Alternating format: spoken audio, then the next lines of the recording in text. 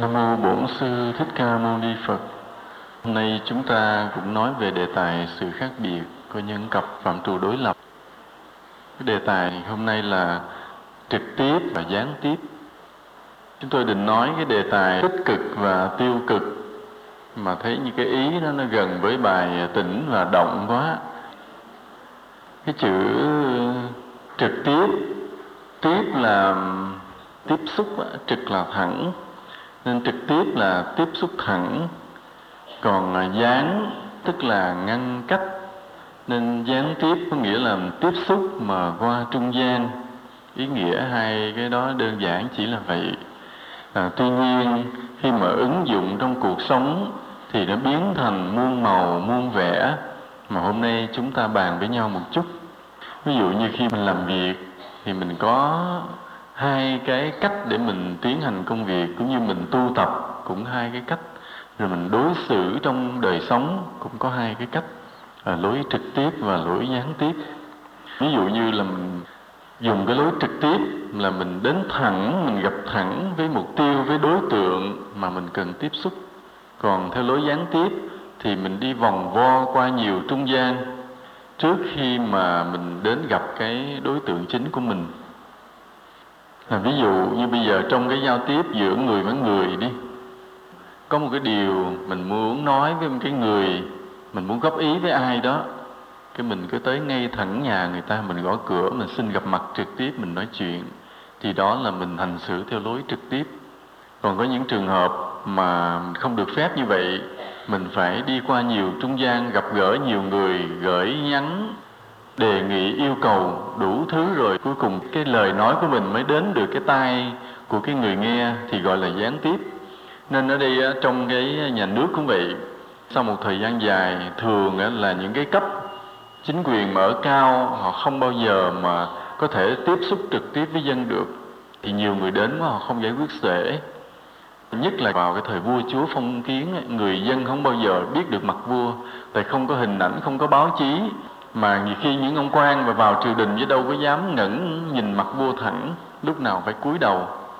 Nhưng có lần đó khi mà vua Đường Minh Hoàng bị cái loạn của Lộc An Sơn mà phải chạy trốn khỏi kinh thành, chạy tới miền hoang vu mà chạy trốn như vậy, thì lúc đó có những cái dân làng, có ông lão mới đến dâng cho vua những món ăn, rồi nó mới nói về cái việc mà các quan lại ở các địa phương lũng đoạn, hối lộ, tham nhũng như thế nào, đầy sách dân chúng như thế nào. Thì vua Đường Minh Hoàng mới nói là tại sao mà các khanh không đến triều đình để mà gặp trẫm mà trình bày những việc này. Mới nói thế này là hoàng thượng ở trong cái cung cấm thâm nghiêm, đến chừng nào mà thảo dân mới có thể là nhìn thấy được mặt rồng. Thì đó là một cái hình ảnh nhỏ. Sau này vua Đường Minh Hoàng mà trở lại ngôi vua được thì ông cải cách cũng khá nhiều, vì biết được những điều mà ông được nghe báo cáo ở trong cung với cái thực tế ở ngoài đời sống nó khác nhau. Nên cái mà nghe tiếng nói của dân mà gián tiếp qua nhiều vị quan báo lại, đó là một điều không hay, điều dở. Đó là cũng là lý do làm những cái đất nước, những cái thời đại mà tiến bộ như vậy, thì những cái vị mà chính quyền ở trên cao họ hay tìm cách là tiếp xúc thẳng với dân. Ví dụ như những người mà họ được bầu vào trong quốc hội thì họ hay đến với tận dân chúng để họ lắng nghe, rồi họ mới đem lên về quốc hội, họ bàn ra vấn đề. Giống như bây giờ chính quyền hay có những phòng tiếp dân, mình cứ tới đăng ký để xin gặp mặt thẳng với lãnh đạo, để bớt qua trung gian bị báo cáo méo mó. Nên ở chỗ này là mình thấy cái ưu điểm của cái gọi là lối hành xử trực tiếp, là khi mình lắng nghe thông tin, mình lắng nghe một cách trực tiếp, nó đỡ bị nhũng nhiễu. Đó là trường hợp là dùng cái lối trực tiếp, nó hay hơn gián tiếp. Nhưng có nhiều trường hợp chúng ta sẽ thấy là dùng cái lối gián tiếp nó lại hay hơn trực tiếp. Nên như vậy, về cái phương diện thông tin đó, mà cái gì nó trực tiếp thì thường là nó trọn vẹn hơn, nó nhanh chóng hơn. Trong cái thời đại mà thời đại tin học này, thời đại thông tin, hễ ai bắt thông tin chậm thì người đó sẽ bị thua thiệt. Cũng giống như vậy, là vào thời xưa khi mà mọi người đến chùa học đạo thì không có máy móc, không có ghi âm nha. Cái người mà giảng sư là cái người họ trong chùa tu chứ phải có luyện nội công. Thì khi mà họ lên thân pháp tòa ngồi như vậy đó, là mở miệng nói ở đây là cách xa mấy trăm thước phải nghe oan oan như vậy, như là có cái âm ly. Bây giờ mình còn nghe trong cái chuyện sử kể lại là những cái vị mà pháp sư khi thân tòa, cái tiếng nói vang vang như chuông đồng, chứ đâu có máy móc gì đâu. Bên La Mã đó, những cái nhà thờ Công giáo đó, thì họ lại khéo thiết kế cái nhà thờ, họ để trong những cái hốc tường là những cái lu để làm để âm thanh nó vang dội, nó cộng hưởng từ nó khuếch đại. Nên khi mà ông linh mục ông đứng trên ông làm lễ thì ông nói vừa phải, nhưng mà nó sẽ gây tiếng vang vang vang ra, thì để cho người nghe được rõ. Rồi nhưng mà vẫn có một cái bất lợi là không có cái máy ghi âm, cho nên cái người mà họ nghe được á, họ về họ mới kể lại cho người không nghe, rồi cái truyền người này kể qua người kia kể qua người nọ. Cho nên từ cái người thứ 10 mà nghe được cái bài pháp đó qua trung gian người ta thuật lại, có khi cái đạo lý không còn chính xác nữa, vì người ta sẽ thuật lại theo cái người ta hiểu. Nhưng mà đâu phải ông pháp sư ông giảng 10, đâu có ai mà hiểu hết 10, phải không? Cái người siêu lắm mới hiểu hết 10. Còn ông giảng 10 mà người hiểu tới 11 thì cái người đã chuẩn bị sau này lên làm pháp sư tiếp. Chứ còn đa phần mình hiểu làm sao? Hiểu được 7, 8 là người khá lắm, đôi khi hiểu 5, 6. Còn đa phần mà chúng ta nghe bài pháp xong hỏi bài pháp thầy giảng gì, mình nhớ lơ mơ 1, 2 điều. Thế thì ông thầy ông giảng 1 tiếng rưỡi, mình về mình kể lại hàng xóm nghe thì còn mấy phút, chừng 5 phút mà. Nó nói ông nay ông giảng gì? Nếu ông giảng cái bài trực tiếp gián tiếp gì đó, nói gặp mặt gặp mặt thẳng hay nói vòng vòng đó, đâu gì đó nghe hay lắm, vậy thôi. Đó, là hết rồi đó, nói 3 câu là hết nữa. Đó mình nhớ, đó là cái mà nó qua nhiều trung gian rồi là cái thông tin nó bị mất. Còn bây giờ nhờ cái kỹ thuật mà chúng ta giữ được tiếng nói, cho nên cái bài pháp nó lưu truyền qua nơi này qua tới nơi kia vẫn còn nguyên vẹn. Người Phật tử sau này mình nghe băng là giống như nghe trực tiếp được, cho nên cái thông tin nó không bị mất. Đó, đây là trong trường hợp mà thông tin đi con đường trực tiếp rất là có lợi cho người nghe. Trong cái sự tu tập chúng ta cũng nghe nói tới một cái pháp môn tu tập thẳng vào tâm để được định. Là ví dụ như mình nói ngồi thiền là mình tìm cách mình biết vào tâm, nhắm vào tâm, an vào tâm để làm sao được định. Nên là nó đánh thức cái ngộ của tâm, hoặc là chỉ thẳng tâm người đó, chỉ thẳng chân tâm, tức là thẳng trực tiếp vào tâm. Cái trường hợp này thì lại không hay lắm. Trường hợp này lại không hay.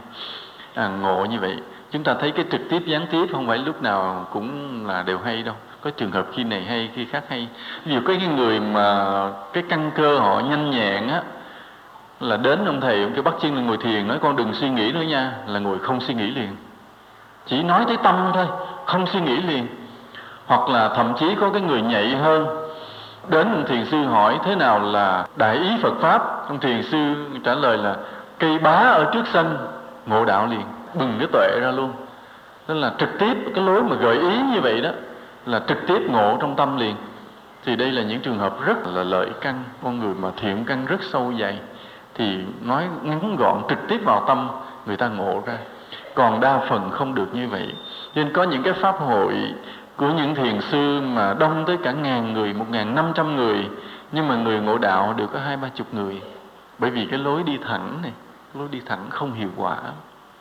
Để cái việc tu tập mà vươn tới đỉnh cao thì mà đi thẳng thì lại không hay. Chính đi chậm, đi vòng quanh, đi gián tiếp qua nhiều cái giai đoạn khác nhau thì lại hay. Mà chỗ này chúng ta mới thấy Lão Tử là hay. Lão Tử nói thế này: muốn đi xa phải đi chậm.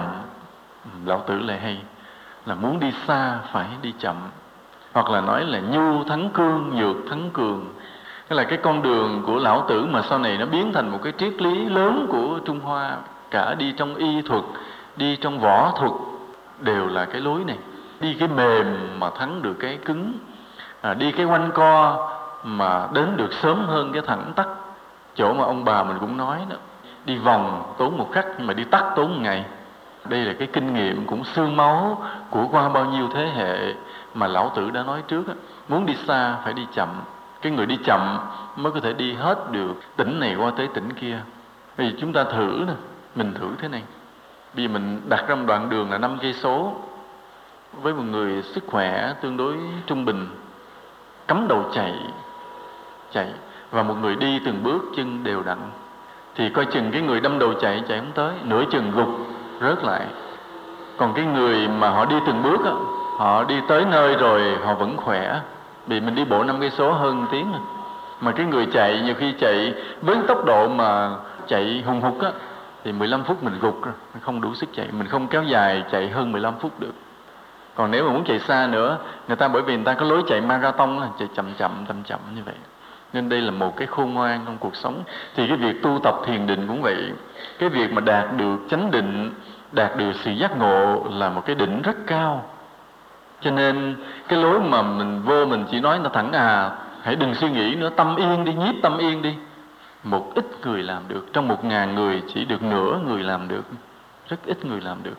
Mà vào đó bắt đầu dạy là mình điều thân, mình làm phước trước, mình tạo công đức, thuần hóa cái tâm mình ở trong cái thiện pháp trước, rồi tập khí công trước, điều thân trước, điều chỉnh hơi thở trước. Vậy mà nhiếp tâm từng bước an ổn. Mình đi con đường chậm như vậy. Đó cũng là chủ trương của chúng tôi vậy. Khi chúng tôi mà hướng dẫn thiền định thì chúng tôi cũng đi con đường vòng như vậy, đi con đường rất là chậm, rất căn bản. Bởi vì căn cơ của chúng tôi thấp, và chúng tôi cũng nghĩ là nhiều người hiện nay cũng giống như chúng tôi là căn cơ thấp. Cho nên chúng ta cùng nhau đi một con đường rất là chậm, đi rất là vòng quanh, rất là gián tiếp, qua nhiều cái bước căn bản phải chuẩn bị kỹ, rồi tâm mình từ từ mới nhiếp được như vậy. Còn chúng ta chọn con đường gián tiếp mà là đi vòng qua nhiều cái bước tạo công đức, tạo phước để đánh vào tâm linh mình để được định. Chúng ta chọn con đường gián tiếp đó, nhưng chúng ta rất tán thán, rất ca ngợi những người mà đi được con đường trực tiếp. Những vị đó mình biết là căn cơ họ lớn, họ đi thẳng vào tâm để vào định luôn.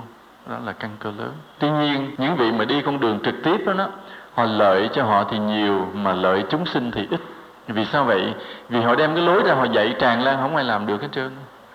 May mắn là ví dụ chúng tôi căn cơ thấp, chúng tôi chọn con đường thấp căn bản gián tiếp đi vòng mà đi, thì vô tình lại có thể lợi được nhiều người.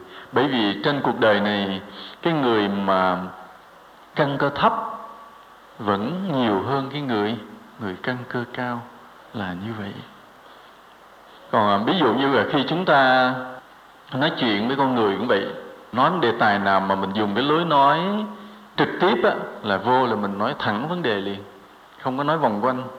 Ví dụ khi mình gặp đối tượng, hôm giờ mình giận người đó, mình thấy cái người đó cư xử như vậy là ác độc. Mình vô cái gặp nhau, sau khi chào khỏe không anh hai, khỏe không anh ba, cái mình nói liền, lúc này tôi thấy anh ác độc lắm nha, nghe người ta giật mình liền. Đó là lối nói trực tiếp á. Sau khi mình nói xong đó thì mình phải lách qua một bên, sợ người ta quánh cái vô mặt. Vậy thì đó là lối nói gọi là nói trực tiếp. Còn mình dùng cái lối nói gián tiếp á, thì mình nói quanh co qua lại.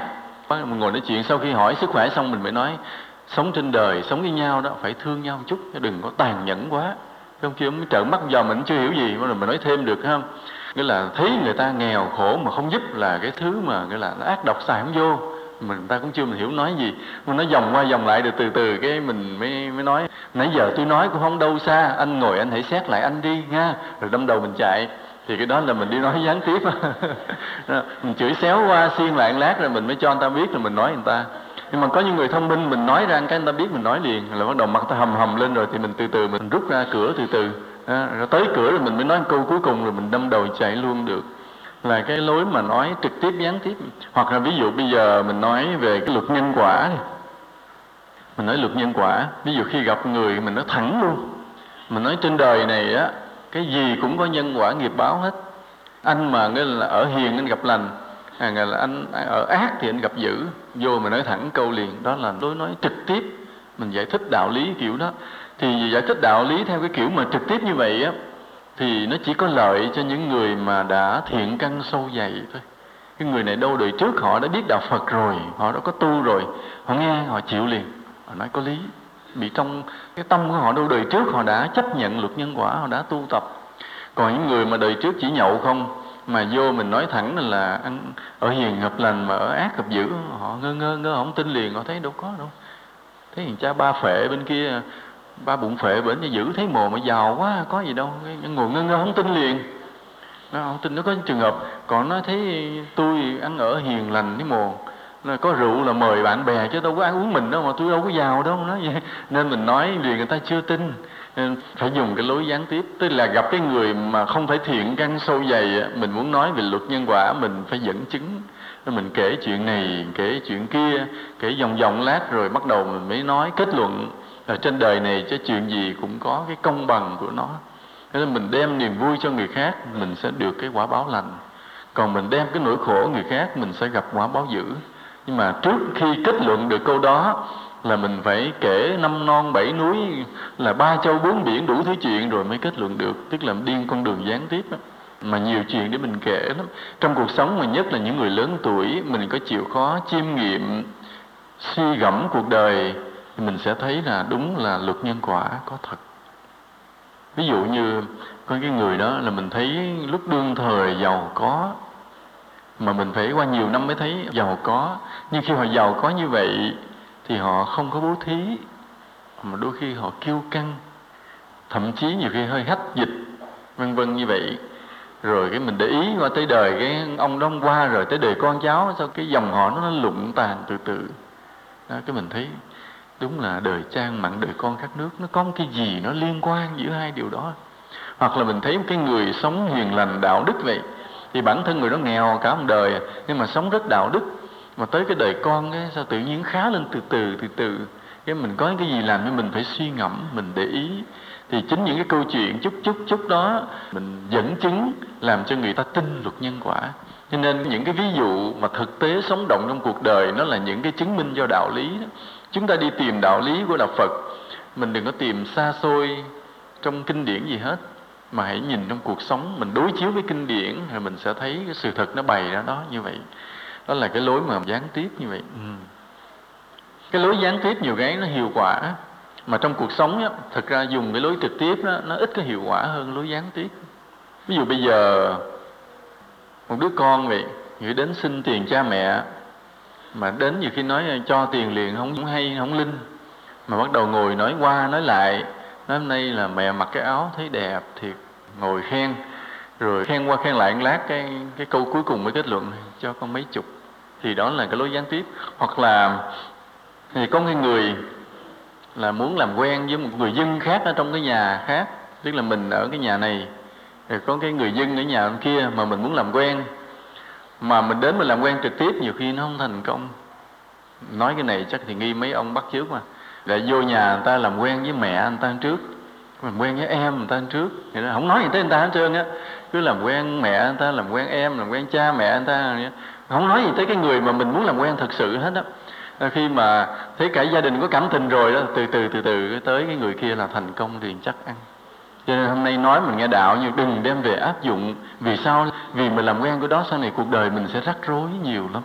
Đời rắc rối không thể đi tu được. Cho nên nói cho biết thôi, chứ đừng áp dụng những người còn trẻ đó nha.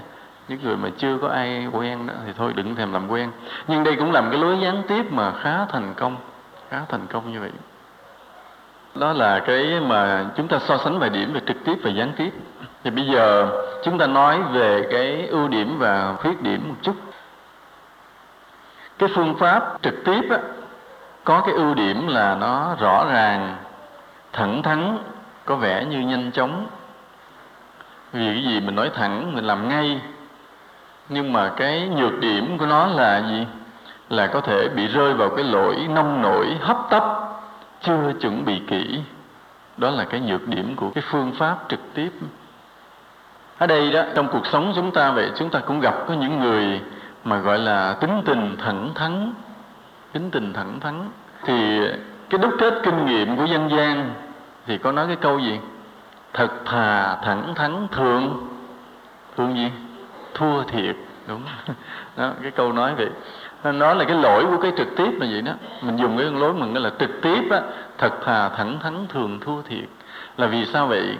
Vì có những điều mà mình nói thẳng á, nó lại không thay đổi được tình thế, không thay đổi được tâm hồn con người, mà phải đi quanh co qua nhiều cái bước trung gian mình mới thay đổi được tình thế.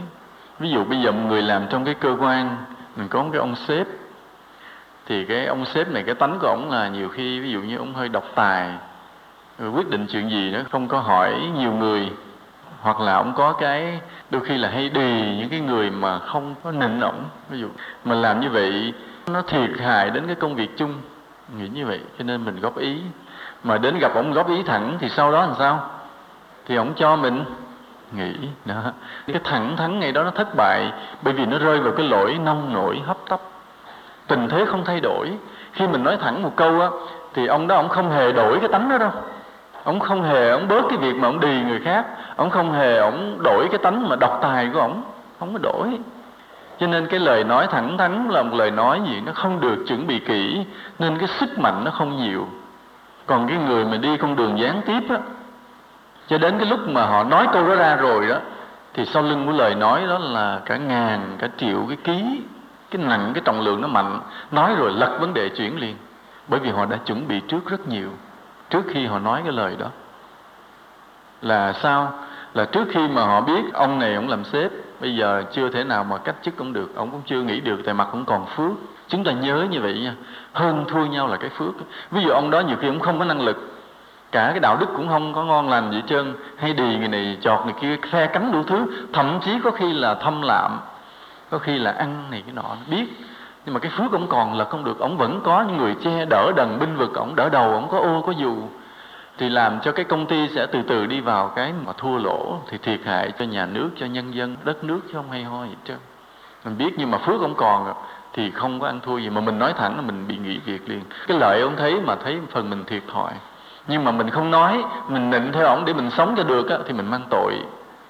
Mà mình không còn là con người chân chính nữa. Mất cái đạo lý mình là người tiểu nhân, đó là hèn hạ, tội lỗi, không phải là người quân tử. Nên ở đây cái người mà làm quân tử một cách nông nổi là tới gặp ổng góp ý thẳng, chê ổng thẳng, thì cũng không được việc, không thay đổi được tình thế. Mà làm người tiểu nhân để mà sống theo cái tội lỗi của ổng, để được sống, được ăn, được chia, thì mất lương tâm của mình. Mình không làm được. Mình là người có đạo lý, là đệ tử Phật, không làm được chuyện đó. Cho nên phải thay đổi tình thế, mà phải thay đổi bằng phương pháp gián tiếp thì mới hiệu quả. Làm sao? Đi con đường gián tiếp là sao? Là bắt đầu mình vận động xây dựng cái đạo đức cho có nhiều người cùng ý thức ở trong cái cơ quan của mình. Nhiều người cùng hiểu được phải trái đúng sai, hiểu được nhân quả, hiểu được là phải đấu tranh cho điều tốt. Rồi bản thân mình cũng chiếm cảm tình của ổng một cách khéo léo. Chiếm cảm tình ổng rồi, nhiều khi chiếm cảm tình luôn gia đình ổng, nhiều khi chiếm cảm tình luôn cấp trên ổng nếu được. Là mình đi một con đường rất là rộng như vậy, lớn như vậy. Cho đến khi mà mình thấy cái tiếng nói mình đủ trọng lượng rồi, thì mình mới bắt đầu đặt vấn đề góp ý thẳng ổng. Mà khi góp ý như vậy là đằng sau mình là bao nhiêu người ủng hộ cái ý kiến đó. Dĩ nhiên mình không có lợi dụng là mình kéo bè cánh để làm một cái gì loạn. Mình chỉ vì đấu tranh vì điều tốt. Nhưng mà muốn đấu tranh cho điều tốt thì không được nông nổi, không được nông nổi vội vàng. Cái lỗi của tất cả chúng ta, của tất cả những người tốt trên cuộc đời này, chúng tôi nói lại là cái lỗi của tất cả những người tốt trên cuộc đời này, cứ tưởng mình tốt là đủ. Đó là một cái sai lầm lớn. Một sai lầm lớn của những người tốt trên cuộc đời này. Cứ tưởng mình tốt, mình làm điều tốt là mình được quyền nói gì thì nói, không được. Đó là một cái sai lầm lớn. Vì sao vậy? Vì người đó tốt mà chưa khôn, chưa có trí tuệ. Người tốt phải khôn, phải có trí tuệ, phải biết lúc nào nên nói, lúc nào chưa nên nói. Cái lời nói mình có thể thay đổi được tình thế, hay chỉ làm cho tình hình nó rối ren thêm. Đó mới là cái quan trọng. Còn có nhiều người ấy, hễ mình thấy mình tôi không tham lam nè, tôi không nịnh bợ ai nè, bây giờ tôi thấy sai tôi nói. Những người đó không phải.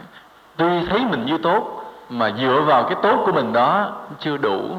Dựa vào cái tốt đó nó mong manh như sương như khói gãy liền. Cho nên trên đời này vậy, chúng ta là người có đạo lý, chúng ta làm người quân tử, chúng ta phải khôn ngoan, phải biết tích lũy, phải đi con đường gián tiếp, phải chuẩn bị kỹ trước khi mình xây dựng một cái điều gì tốt đẹp cho mọi người xung quanh mình. Nên đây là cái điều mà chúng ta để ý từ xưa tới nay.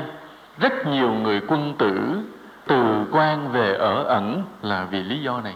Họ nghĩ rằng họ tốt là đủ rồi. Rồi khi mà gặp những cái người xấu ở trong triều đình, ở trong cơ quan, họ cấu kết bè đảng nhau để họ mưu hại người này, họ thao túng quyền lực, thì mình nói không ai nghe. Họ cứ lên họ nói với quan, vua quan không nghe, cái họ buồn quá, họ từ quan đi về ở ẩn. thì giao cái cuộc đời này lại cho cái người xấu giữ hết. Đó là lý do tại sao mà cái thế gian này, cái nhân loại này cứ chìm trong bóng tối mãi. Bởi vì người tốt không biết khôn ngoan để thực hiện được cái điều tốt của mình. Thường là chúng ta hay nông nổi dùng phương pháp trực tiếp, hay thấy sai cứ nói thẳng không bao giờ thành công hết. Mình phải đi con đường vòng, phải chuẩn bị kỹ trước. Đây là một cái gọi là chúng ta để ý, cái trực tiếp và gián tiếp là như vậy. Ví dụ bây giờ chúng ta gặp một cái người mà mình người thân, người quen của mình, sau khi mình nhiều năm mình tu tập theo đạo Phật, mình tin cái luật nhân quả nghiệp báo, và mình thấy khi mình tin được luật nhân quả nghiệp báo, cuộc sống mình thay đổi, cái suy nghĩ mình thay đổi, mình bắt đầu cân nhắc phải trái thiện ác đúng sai để làm, chứ không còn dám làm cái gì là bừa bãi làm đại. Và khi mình giữ được đạo đức như vậy, làm được nhiều việc phước như vậy, mình thấy gia đình mình tự nhiên tốt lên dần dần, tốt lên dần dần. Con cái, vợ chồng, anh em rồi lần lần chuyển hóa theo. Nên mình thấy cái việc mà một người có tin, có hiểu luật nhân quả là một điều lợi cho cuộc đời. Nên mình phát nguyện là làm sao giúp cho mọi người cùng hiểu. Thì có khi đưa cuốn sách người ta không đọc, có khi đưa băng ta không thèm nghe. Có những trường hợp như vậy. Mà có khi mình phải đích thân mình nói chuyện người ta mới nghe. Đích thân mình nói chuyện. Ví dụ như gặp cái người mà có thiện căn á, mình nói thẳng như nãy chúng ta nói, họ tin liền rồi từ từ mình đưa sách đưa băng họ nghe luôn. Mà có người chưa có thiện căn á, mà mình muốn độ họ, thì mình thấy cái người này, cái tâm người này không tốt nè, hay ích kỷ nè, hay tham lam, và đôi khi có cái lừa đảo, rồi có khi ăn hiếp người này, ăn hiếp người kia. Mình thấy tội nghiệp, bởi vì lòng từ bi của đạo Phật, mình biết cái người như vậy sau này họ khổ cái đời họ, rồi con cái họ khổ nữa. Bởi vì đời cha ăn mặn, đời con khát nước, này họ khổ, nên mình muốn độ họ về luật nhân quả, mà đưa sách họ không đọc, đưa băng họ không nghe, mà mình nói thẳng họ cũng không chịu, không tin. Thì những trường hợp như vậy á, bắt đầu phải đi một đường rất là vòng, rất là dài, rồi mình phải chiếm cảm tình cho họ trước. Nên mình có bánh chia họ ăn, có cốc chia họ nửa trái, vân vân vậy đó, có me rồi vậy mời họ ăn, từ từ lấy cảm tình cái đã. Cảm tình xong rồi á, mình mới dẫn chứng. Lâu lâu cái mình kể một câu chuyện một bậc thánh, là có những bậc thánh siêu phàm sống một cái đời đạo hạnh, có thần thông, có phép lạ. Con người ta khoái thần thông phép lạ, là một đạo đức siêu việt, vân vân. Nên mình ca ngợi cho họ khởi cái lòng kính trọng một chút xíu, hoặc mình kể một đoạn đời về Đức Phật thì làm cho họ kính trọng. Chính cái mà kính trọng bậc thánh đó, nó làm tăng cái thiện căn của con người. Chúng ta nhớ đây là yếu chỉ quan trọng nha. Mình muốn cho một người mà tăng được cái thiện căn, là căn cơ tu hành cao lên đó, là làm sao cho trong tâm họ khởi lòng kính trọng được bậc thánh. Đó là yếu chỉ cực kỳ quan trọng. Còn nếu mà chưa có kính trọng được bậc thánh thì chúng ta không tăng được căn cơ lên. Đó là cách mình độ người khác mà lâu bền và hiệu quả. Còn chính bản thân mình thì mình phải làm sao? Thì phải luôn luôn tôn kính Phật, luôn luôn lễ Phật, để cho cái căn cơ của mình cứ cao lên mãi, cao lên mãi. Mà mình độ người khác cũng bằng con đường đó, nhưng phần mình thì mình đã hiểu rồi. Mình đã hiểu thánh là như thế nào, Phật là như thế nào. Thì mỗi ngày mình đến trước bàn thờ, mình lạy Phật, mình chỉ khởi lòng tôn kính thôi, vì mình đã tin, đã hiểu quá rồi. Chỉ còn cái tôn kính. Nhưng mà nhiều người khác thì chưa. Những người mà chưa biết đạo, mình kêu họ kính Phật, họ không biết gì để kính. Kêu họ tôn kính tổ Bồ Đề Đạt Ma, tôn kính Ngài Ca Diếp, Ngài A Nan, họ không biết gì để kính. Nên phải kể chuyện, phải giải thích. Đó là cái mà cái công lao cực khổ của một người mà đi độ cái người khác trực tiếp, chứ không phải là đưa cuốn băng họ nghe là được đâu. Nhiều khi chính mình phải nói. Mình gặp cái người mà mình hồi nãy chúng ta nói cái tâm họ không tốt đó, mình muốn cho họ tin nhân quả, bắt đầu làm cho họ tin bậc thánh trước. Nghĩa là mình kể chuyện Đức Phật một đoạn ngắn rồi bỏ, không thèm nói nữa, ngắn một chút. Qua bữa khác thì gặp họ lại cái kể một đoạn bậc thánh khác chút xíu, kể công hạnh mà Ngài Hư Vân, ví dụ Ngài đi 3 bước lạy một lạy, vân vân. Rồi những cái đoạn mà Ngài tu hành cực khổ, rồi hoặc là những cái đoạn mà một lời Ngài sống đạo hạnh đến nỗi mà con cọp nó đến chùa nó xin quy y, hoặc cái đức của Ngài nó đến cái nỗi mà cái cây ổi mà nó trổ hoa sen để nó mừng cái lễ truyền Bồ Tát giới của Ngài, vân vân. Thì là những cái điều mình kể chút mình bỏ lửng, chút bỏ lửng. Nên cái người muốn đi độ người khác phải thuộc nhiều chuyện về những bậc thánh. Thì khi mà kể người ta vừa có cảm tình với mình và vừa nghe kỹ chuyên bậc thánh lâu ngày rồi, cái tâm người ta thuần, thì bắt đầu mình mới nói tới luật nhân quả. Nên có những cái người mà mình thương người ta, mình độ người ta mất vài tháng, người ta mới bắt đầu tin nhân quả. Mà căn cơ người ta thuần rồi, cái mình đưa cuốn sách người ta đọc xong cuốn sách rồi dính luôn. Nên từ đó người ta thành con người khác dần dần. Nên cái việc mà độ một cái người rất là cực khổ, mà rất là công đức. Không có gì quý bằng cứu chữa được tâm hồn của một con người. Chúng ta cho người nghèo ăn cơm, chúng ta chữa bệnh người nghèo, không bao nhiêu phước đó. Bị cái người nghèo đó có khi cũng là người ác, có khi cũng là người ác. Mà họ khỏe rồi họ quậy không ai chịu nổi nữa. Cho nên mình đừng tưởng cái việc đó là việc làm phước nha. Nên trong cái chuyện mà Cần Bả ký ức á, bác Hai Như Sanh ông nói câu này rất là hay. Như có một lần bác Hai ông đi ông bán dao, cái người ta nói ông bán cái đồ mà để cắt đâm chúng sanh. Bác Hai mới nói không phải, do cái người xài thôi. Họ đem, họ ví dụ họ gọt thơm, họ gọt dưa cũng cần dao vậy, chứ đâu phải đem chặt đầu tôm đầu cá không. Do người sử dụng chứ đâu phải do người bán dao. Cái mà người ta không chịu, người ta mới nói là tại cái anh bán người này. Cái một lần gặp ông thầy thuốc, bác Hai mới nói cái ông thầy thuốc này tội hơn tôi nhiều. Ngày sao vậy? Tại ông chuyên môn làm cho người ta mạnh. Mà ủa tại sao làm người ta mạnh mà mang tội? Thì bởi vì trên cuộc đời này trong 10 người á, thì Đức Thầy nói 9 người xấu, 1 người tốt. Thì ông chữa được 100 người, tức là ông làm cho 90 người xấu nó mạnh lên, phải không? 10 người tốt nó mạnh lên, thì 90 người xấu mạnh lên, ai chịu đời cho nổi. Thì cái ông thầy thuốc mới là ông tội lỗi nhất. Thì nói giật mình nghe có lý. Đó, nào giờ mình cứ tưởng hệ cứ giúp người ta ăn no mặc đẹp khỏe mạnh là có phước, đâu có ngờ. Mình nhìn cho sâu, cái tâm hồn của người xấu mà họ mạnh, họ khỏe, họ giàu lên thì đúng là cái họa cho cuộc đời. Nhưng cho thấy nhân quả khủng khiếp chứ. Nên vì vậy mà cái việc mà cứu chữa tâm hồn con người mới là cái công đức lớn. Nhưng họ mạnh họ yếu không biết, nhưng mà họ đang xấu, họ biến thành người tốt. Thế là cái niềm vui từ họ nó lan ra cuộc đời chung quanh liền, lan ra cuộc đời. Nên bữa hôm vậy có một số Phật tử ở Trà Vinh lên chơi, chúng tôi ngồi nói chuyện, chúng tôi nói đùa, chúng tôi nói kể một cái đoạn chuyện ở dưới Diêm Vương, chuyện với Diêm Vương. Thì lúc khi mình chết thì quỷ sứ mới bắt mình về dưới Diêm Vương để mà luận tội, luận công. Thì có một người đưa vô, tới khi mình lật cái sổ tội ra thì cũng đầy hết trơn. Nói chứ trên đời mình ai cũng tội nhiều lắm, bảo đảm. Kể ra quý Phật tử ngồi đó cũng tội cũng đầy, mà chúng tôi ngồi đây tội cũng đầy. Lắc nhắc mình không biết được đâu, tội đầy hết à. Có ai bảo đảm mình không tội không? Không đâu, phải không? Nít như 3-4 tuổi mà hãy lập sổ tội nó cũng nhiều. Đừng có nói tới mình sống tới tuổi này, bảo đảm là tội nhiều. Thì lật ra mà ông phụ tá của Diêm Vương, ông ngồi ông đọc cái sổ tội rồi ông đọc dài. Đọc thấy xong là cái người mà mình chết xuống dưới mình nghe kể tội mình hết hồn, tại đúng hết. Nào giờ mình làm không để ý, mà không ngờ những điều chút nó thành tội hết. Chút là thành tội. Ví dụ như là cái có người chạy qua hỏi anh thấy con chó mới chạy ngang đây không? Mình nói tôi thấy ở đây, nó chui trong đây kìa. Cái họ rượt cho họ đập đầu nó, đem vào nhậu. Vô tình mình chỉ cái thì không ngờ là sổ Diêm Vương cũng ghi rồi, chỉ đường để người ta giết một con chó. Khi mình chết rồi đó, mà ông Diêm Vương ông lập cái sổ tội mình ra, ông nói từng điểm mình xanh mặt hết liền, hết tinh thần liền. Chứ lúc mình sống là mình nghĩ mình tội không bao nhiêu đâu, mình nghĩ mình tội bao nhiêu. Nhưng mà về đó cái sổ Diêm Vương mà ghi với cái trí tuệ của họ, phân tích ra từng ly từng hào, hết hồn rồi. Mình nói trời ơi, 60 năm 70 năm tôi sống sao tội nhiều quá. Này tôi thấy đâu phải tội, mà không ngờ về đây luận là cái gì cũng thành tội hết trơn, xanh mặt rồi. Là mình thấy là địa ngục chảo dầu sôi là chờ rồi đó. Ông luận như đó là ông quăng vô chảo dầu được rồi, mà thấy thê thảm rồi. Mà tới chừng luận qua cái sổ công ít cái sổ mình làm phước không bao nhiêu chứ, mà chỉ được con cái thôi.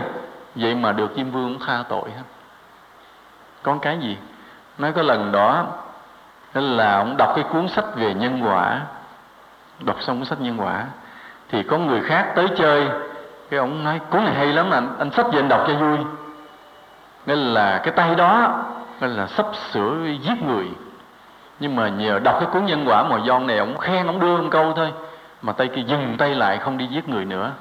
Cho nên nghĩa là cái tội toàn bộ của cái cuộc đời từ trước giờ coi như Diêm Vương xóa cân bỏ. Chỉ có làm cái là chữa được tâm hồn của một người, mà ông Diêm Vương ông coi như là bằng được hết tất cả cái tội mình làm cả cuộc đời của mình. Thôi cho nó đi đầu thai lại, vô cái nhà không giàu không nghèo, mà cho nó biết tu, nó làm phước lại, thử thách lại nữa, không cho vô địa ngục. Thế mình nghe mình mừng hú vía, mình lạy ổng quá chừng, rồi lật đật là cho nó vô ăn cháo lú rồi đi đầu thai. Nhưng mà rồi có cái người đó chết đưa xuống, nói người này hồi ở nhà Trên sống làm cái gì? Nói cái người này thì cũng làm nghề nhưng mà hay đi Ngọc Thành nghe giảng. Hay đi Ngọc Thành nghe giảng. Dở cái sổ ra thì tội cũng có, cũng nhiều chứ không ít nha. Nói đi Ngọc Thành nghe thì nghe chứ quậy cũng quậy. Nhưng mà lật qua tới cái sổ phước á thì bộ hơi bộn, tức là đưa băng đưa sách cho người ta nghe hơi nhiều. Mà tính ra đó là cái người này đã độ được cho cả 100 người về với Phật Pháp, độ được cho 100 người tin nhân quả, biết làm thiện, biết làm điều phước. Thì ông Diêm Vương cũng nói như vậy là cái phước nó dư hơn cái tội nhiều quá, cho nên thôi cho người này nghĩa là đầu thai lại, cái tội coi như xóa hết, nhưng mà cho người này đầu thai lại vào cái nhà giàu. Đó, nhớ nha, nhớ mấy người đi nghe giảng Ngọc Thành đó, mai mốt là vô nhà giàu hết. Thì cái chuyện mà chúng tôi kể một câu chuyện đùa cho cái người Trà Vinh nghe, nhưng mục đích để nói cái mạnh, cái quan trọng là gì? Chúng ta muốn cuộc đời này tốt á, mình muốn cứu một con người á, ví dụ mình thấy người ta khổ, đem tiền cho người ta, đó là lối cứu trực tiếp, hiệu quả bao nhiêu hết. Nhưng mà cứu gián tiếp là gì? Cứu tâm hồn người ta trước, cứu tâm hồn người ta trước, thì người ta sẽ thay đổi được cuộc sống, người ta tạo được phước, cứu người ta vĩnh viễn. Đây là lý do mà các bậc Bồ Tát á, cái lòng nhiều khi hơi lạnh lùng là vậy đó. Khác với mình. Khác với mình á, ví dụ mình thấy cuộc đời khổ quá, mình xót xa, mình than thở, mình thương người, mình đứt ruột. Bởi vì ví dụ mình thấy sao, cái người họ là nhà không có ở, mưa xuống cái dột, ngồi co ro một góc, như là cha mẹ con cái cứ lấy áo mưa ngồi chùm ở trong nhà, mà lấy áo mưa ngồi chùm khi trời mưa. Mình quá thương, quá cảm đi. Rồi bữa ăn, bước vô nhà họ ăn thì cái đứa tuổi nó đang lớn tuổi ào ào vậy đó, mà nó ăn được chén rưỡi là nồi cơm đã hết rồi, phải nhịn. Rồi mình thấy mình xót rồi, nó bị suy dinh dưỡng, thì mình thấy mình xót xa quá, thì mình mới cứu cuộc đời này cho nó bớt khổ. Bằng cách gì? Bằng cách là mình xin tiền để mình lập cái nhà lại cho họ, rồi mình cho họ gạo. Đó là lối cứu chữa trực tiếp cái cuộc đời của họ. Thấy họ khổ thì làm cho họ sướng, đó là lối mà cứu chữa trực tiếp. Nhưng mà cái lối đó nó nông nổi, hấp tấp. Vì sao vậy? Vì không có chữa được tận gốc cái đau khổ người ta. Nghĩa là khi người ta còn tội, nghĩa là đến lúc mà họ tội họ còn quá, mình cho họ mấy miếng tôn họ lập nhà, họ đói quá hoặc là họ thích nhậu, gỡ tôn họ bán liền, rồi tiếp tục trời mưa ngồi trùm áo mưa như cũ. Có đó. Vì có một lần vậy, chúng tôi cũng vậy, cũng vận động tổ chức để giúp một số người nghèo xin tôn xin cây. Nhưng có một số người tôn cây đem về không lập nhà nha, mặc dù là nhà dột, mưa xuống là thê thảm. Nhưng mà khi mà cho tôn cho cây tới đem bán cái đã, bán để ăn nhậu cái đã, rồi tiếp tục khổ lại như cũ. Nên chúng ta thấy đó, cái lối mà mình không có nâng cái phước con người lên đó, mà chỉ chữa trên hiện tượng đó, nó không hết. Đây là lý do mà các bậc Bồ Tát họ lạnh lùng là vậy đó. Vì họ thấy thế gian đầy đau khổ, đâu phải không thấy. Nhưng mà đâu bao giờ mà họ hô biến cho cái người nghèo tự nhiên được giàu lên, hô phép một cái cho cái người đói được no, hô phép một cái người không nhà được có nhà. Các vị đâu làm, mặc dù ở trên trời nhìn xuống thấy hết, nhưng mà đâu bao giờ làm. Chỉ có mình ráng làm, mình làm để mình làm, mình chữa cái đau khổ người ta, cứu giúp cái đau khổ người ta trực tiếp bằng cách là cho liền cái đó. Nhưng mà nó không bao giờ bền. Nhưng các vị thánh thấy chữa là chữa cái tâm hồn người ta tin được nhân quả, tin được đạo lý, tự người ta thay đổi cuộc đời người ta là hiệu quả nhất, không có cách nào hay hơn. Đây là điều mà chúng ta thấy giữa cái trực tiếp và cái gián tiếp. Cái người mà có thiện căn á, mình nói một tiếng rồi. Còn cái người mà không có thiện căn, mình phải độ người ta rất lâu, rất dài, vòng vòng, chiếm cảm tình, dẫn chứng đủ thứ hết. Cũng giống như mình muốn giúp cái người mà thoát khỏi đau khổ vậy. Là phải làm cho người ta biết đạo lý, người ta biết tạo phước, tự cái may mắn nó đến, chứ mình không cần giúp nhiều. Nên nói cái chữa tâm hồn người khác là cái công đức rất là lớn, rất là lớn. Ví dụ như bây giờ cái người mà muốn kinh doanh làm giàu, thì cái người mà có phước á, họ cứ làm tới, cứ bỏ tiền ra gây vốn làm ăn rồi từ từ phát. Đó là có phước, là đi con đường trực tiếp. Nhưng mà ví dụ trường hợp của mình ít phước thì đừng bao giờ làm lớn, đổ nợ liền là trốn nhà đi luôn, hoặc là ở tù liền. Mà phải làm sao? Phải làm ăn nhỏ, rồi làm phước chút chút, tiến lên từ từ. Đó là con đường gián tiếp á. Tức là muốn làm giàu thì phải lo làm phước, chứ không phải đi lo làm ăn.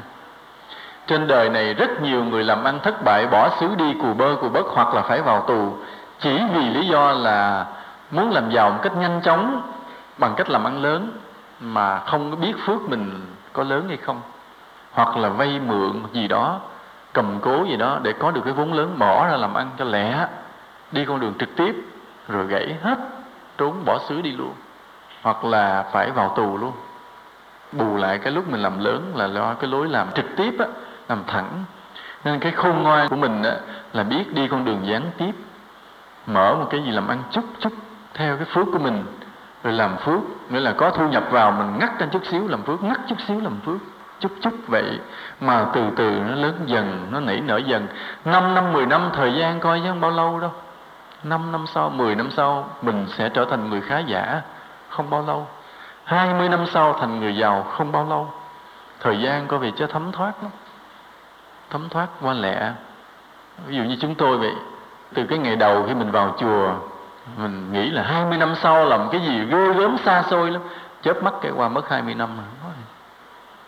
Thì cũng vậy, ví dụ bây giờ bắt đầu mình đi làm ăn làm giàu, mình đang làm người nghèo, mình bắt đầu làm ăn, làm chút, làm phước chút, làm chút, làm phước một chút. Mình nghĩ nó lâu giàu, coi vì không lâu đâu. 5 năm sau mình đã thay đổi rồi, đã có chỗ đứng vững chắc. 10 năm sau mình cũng đi cái con đường đó, vừa làm ăn vừa làm phước, vừa làm ăn vừa làm phước mà không dám hoang phí á. 10 năm sau bắt đầu mình có khá giả nhiều. 20 năm sau mình giàu vững rồi. Mà do cái cách mình đi con đường chậm rãi như vậy. Chứ đừng có ham làm con đường trực tiếp, đổ vốn rồi làm cho lớn chuyện lên, có khi gãy cái hết, không có gì hết. Đó là lối trực tiếp và gián tiếp là như vậy. Nó cân đối với cái phước của mình để mình đi con đường từ tốn chậm rãi, có chuẩn bị, biết nhân quả. Chứ đa phần chúng ta bị một cái tâm lý là thích làm ăn lớn, nhất là có ai rủ. Từ mình đang không có gì hết, bỗng nhiên có người rủ mình thành lập công ty, tôi làm giám đốc, anh làm phó nha. Bây giờ tôi vay được 100 triệu, anh kiếm anh vay đâu 100 triệu, bỏ góp vốn vô làm công ty trách nhiệm, vô trách nhiệm gì đó không biết. Công ty vô trách nhiệm bị hễ ngồi đụng chuyện mình trốn, là vậy. Làm thì đúng làm vài bữa bể thôi. Từ khi mình thấy thôi mình ráng liều, đi vay bên vợ bên chồng nó được 100 triệu góp vốn lên làm phó giám đốc chơi, thì đúng ít bữa gãy liền. Tại vì đó là một điều vội vã, không chuẩn bị kỹ. Cái đi con đường ít của mình, chậm của mình, biết làm phước mà từ từ tiến lên, không có gượng gạo. Đây là tâm lý nhiều người bị lắm. Cho nên quý Phật tử mình mà nghe cái này mình ra mình ngán khuyên người khác vậy. Nghe ai mà muốn làm ăn lớn, mình phải khuyên người ta cẩn thận lại, không đơn giản. Cuộc đời không đơn giản là như vậy. Giống như hiện nay nước mình bắt đầu có cái gọi là thị trường chứng khoán, mua bán cổ phiếu. Mua bán cổ phiếu thì nhiều người hăm hở mua dữ lắm. Vì nó lên ào ào lên mỗi ngày mà. Mình thấy mới mua ngày hôm nay qua ngày sau mình có lời rồi. Bộ thấy cái này nó làm giàu lẹ. Có một lần chúng tôi cũng gặp cái người này cũng thích mua bán cổ phiếu. Chúng tôi mới nói là Phật tử biết một năm người ta thống kê được cái tiền lỗ về mua bán cổ phiếu bao nhiêu không? Rồi đoán thử. Người này nó đoán không ra, nó con đoán không ra. Nó thử nghĩ đại một câu đi. Thử nghĩ đại. Nó dạ chắc chừng 10 triệu đô la. Nói thêm tiếng nữa đi. Nhưng ngồi nghĩ nó 20 triệu đô la là tiền lỗ mà mua bán cổ phiếu trên toàn thế giới. Thầy nói cho nghe, cái thống kê trên toàn thế giới một năm người ta lỗ 10.000 tỷ đô la về tiền mua bán cổ phiếu. Dĩ nhiên cũng có những người lời, nhưng mà cái số lỗ mà người ta cộng hết trên toàn thế giới lại 10.000 tỷ đô la về lỗ cổ phiếu. Nhưng mà Việt Nam mình thị trường mới còn ham nhào vô hoài, ít bữa lỗ sặc. Có dùng chữ sặc máu mà nghe nó kỳ. Người dân gian, người bán ngoài chợ nói lỗ sặc máu, tức là lỗ thê thảm, cái chữ như vậy đó. Bởi vì cái đó là lối mà ham làm giàu lẹ và trực tiếp, nó không bao giờ bền. Chúng ta làm giàu gì nó bằng cái phước của mình thì không có bị sặc cái đó ra, không bị. Mình làm cái may nó đến với mình một cách vững chắc, ổn định từ từ. Mà lúc mình làm thành công tới đâu, mình có làm phước đều đều tới đó. Như vậy. Rồi cũng vậy, cái người mà muốn tu tập thiền định á, cái người mà đại căn mà tới gặp ông thầy á, bắt chân lên ngồi tâm vào định liền. Đó là người đại căn. Nhưng mà cái người tiểu căn thì mình phải tạo nền tảng vững chắc trước khi mình đi vào nhiếp tâm sâu. Tức là tâm mình phải thuần thiện, tâm phải thuần thiện, nó mới dễ đến với cái định. Cái nền tảng thứ hai á là cái làm đem an vui, đem niềm vui đến cho mọi người. Tức là phải làm phước rất nhiều. Tức là trong cái cuộc sống của mình á, là mình cứ làm cho người này vui, người kia vui thôi. Mà làm vui là bằng gì? Bằng kể chuyện tiếu, phải không? Phải không? Vui tức là mình giúp đỡ người ta. đối xử tốt đẹp với người ta, chứ không phải là làm vui là tối ngày về kiếm chuyện tiếu còn kể cho người ta nha. Đối xử tốt đẹp với người ta, chứ không phải là làm vui là tối ngày về kiếm chuyện tiếu còn kể cho người ta nha. Giống như có cái ông đó, ông hay kể chuyện tiếu lắm cho mọi người nghe cho vui, mà không biết có phước để ngồi thiền không mình không biết. Ông kể chuyện thế này, nói có câu chuyện tiếu này để tôi nghĩ kể các bạn nghe. Nói đố các bạn biết tại sao cái là các nhà khoa học, các thời tiết đều đặt tên các cơn bão là bằng tên của phụ nữ. Nó không biết là bởi vì khi mà nó đến thì ướt át cuồng nhiệt, khi nó đi nó lấy sạch hết của mình, nhà cửa gì hết không còn hết. Không biết sao không biết không? Ai hiểu sao đó hiểu, cười. Bởi vì nên tên các cơn bão đều đặt bằng tên của phụ nữ. Đến thì ướt át mà khi đi thì lấy sạch không còn gì hết trơn. Cái đó thì như nó không có phước để ngồi thiền. Mà chúng ta nói cái phước của ngồi thiền là mình đối xử tốt con người. Trong cái cuộc sống mình nhường nhịn trong cái lời nói, mình biết bố thí, biết giúp đỡ, khuyên nhủ, tạo việc làm, vân vân. Những cái điều đó làm cho cuộc sống nó tốt, tươi vui lên. Thì đó là cái căn bản thứ hai của thiền định, là làm phước cho nhiều. Cái căn bản thứ ba của thiền định là khí công. Khí công tức là tập nội lực mà tích lực được ở những cái phần chân, phần bụng, thì nó làm cho cái não mình dễ trống, cái tâm mình dễ hư vô. Đó là cái hư rỗng đó. Nên đó là cái khí công. Nên chúng ta nhớ lại là ba cái nền tảng của thiền. Thứ nhất là đạo đức, thứ hai là phước, thứ ba là khí công. Đây là cái con đường đi gián tiếp mà một người muốn tu tập thiền định phải đi con đường này. Trừ những người mà đại căn, họ sinh ra cái thể chất họ là đã như vậy rồi, họ đã đủ phước, đủ đức đâu đó hết trơn, đủ nội lực, họ tu thiền rất là nhanh. Nhưng những bậc như vậy nó hiếm. Còn đa phần là chúng ta cứ đi cái con đường gián tiếp căn bản như vậy.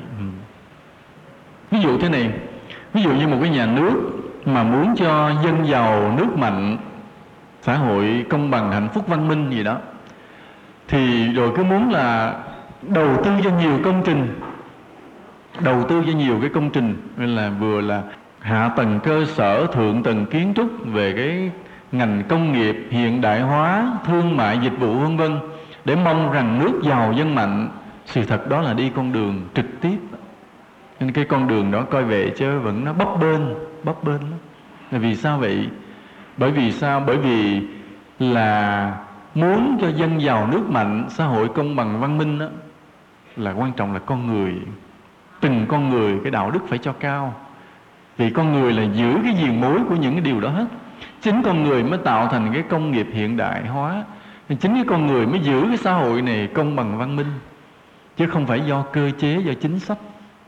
Chúng ta tạo ra một chính sách, đưa ra một cái đường lối để thi hành. Ai thi hành? Cũng con người thi hành.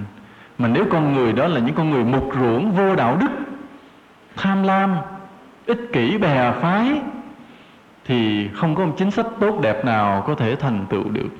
Nên vì vậy mà chúng ta muốn xây dựng đất nước giàu mạnh, ấm no, hạnh phúc, xã hội công bằng văn minh, thì phải đi con đường gián tiếp, là xây dựng cái đạo đức của người dân trước. Mà những người dân mà dân già, dân lớn như chúng ta rồi cũng khó dạy, phải không? Giờ dạy ai? Thì học sinh trước. Phải đầu tư lại cho lớp trẻ, cho nó có một cái nền đạo đức sâu dày trước. Nó phải ưu tư về cái khía cạnh đạo đức của học sinh, sinh viên trước. Như vừa rồi báo nó nói chuyện, nói là tại sao là những công trình của nhà nước quan trọng hay bị nứt. Ví dụ xây đê thì đê nứt, xây cống đó, vậy đường Liên Cảng Năm thì cống bể, xây mà nhà chung cư thì nhà dột. Sao cái chất lượng kém? Giờ không biết phải thêm cái chất phụ gia gì vô để cho cái chất lượng công trình nó tốt. Thì ông kia trả lời là muốn cho công trình nó đừng có nứt, phải nói mấy nhà xây dựng nó thêm một chút lương tâm vô trong thì nó sẽ tốt. Thêm chút lương tâm, trộn chút lương tâm vô trong xi măng nó sẽ tốt lên liền, hết nứt liền. Nên chúng ta thấy cái con người là quan trọng. Nhưng chúng ta có những chính sách lớn lao để đưa đất nước này lên, nhưng mà không có những con người lớn lao. Những con người hẹp hòi, ích kỷ, nhỏ mọn thì không chính sách nào thành công hết. Nên vì vậy chúng ta phải đi một con đường vòng rất xa là vậy. Là tuy cũng có chính sách để đầu tư, nhưng mà phải giáo dục cho con người trở nên biết hy sinh hơn, biết rộng lượng hơn, bớt lo cho mình để lo cho đồng bào hơn.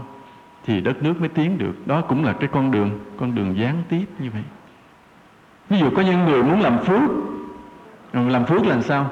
Tức là bây giờ mình lấy tiền cho người ta, cho cái người nghèo gì đó, gọi là làm phước.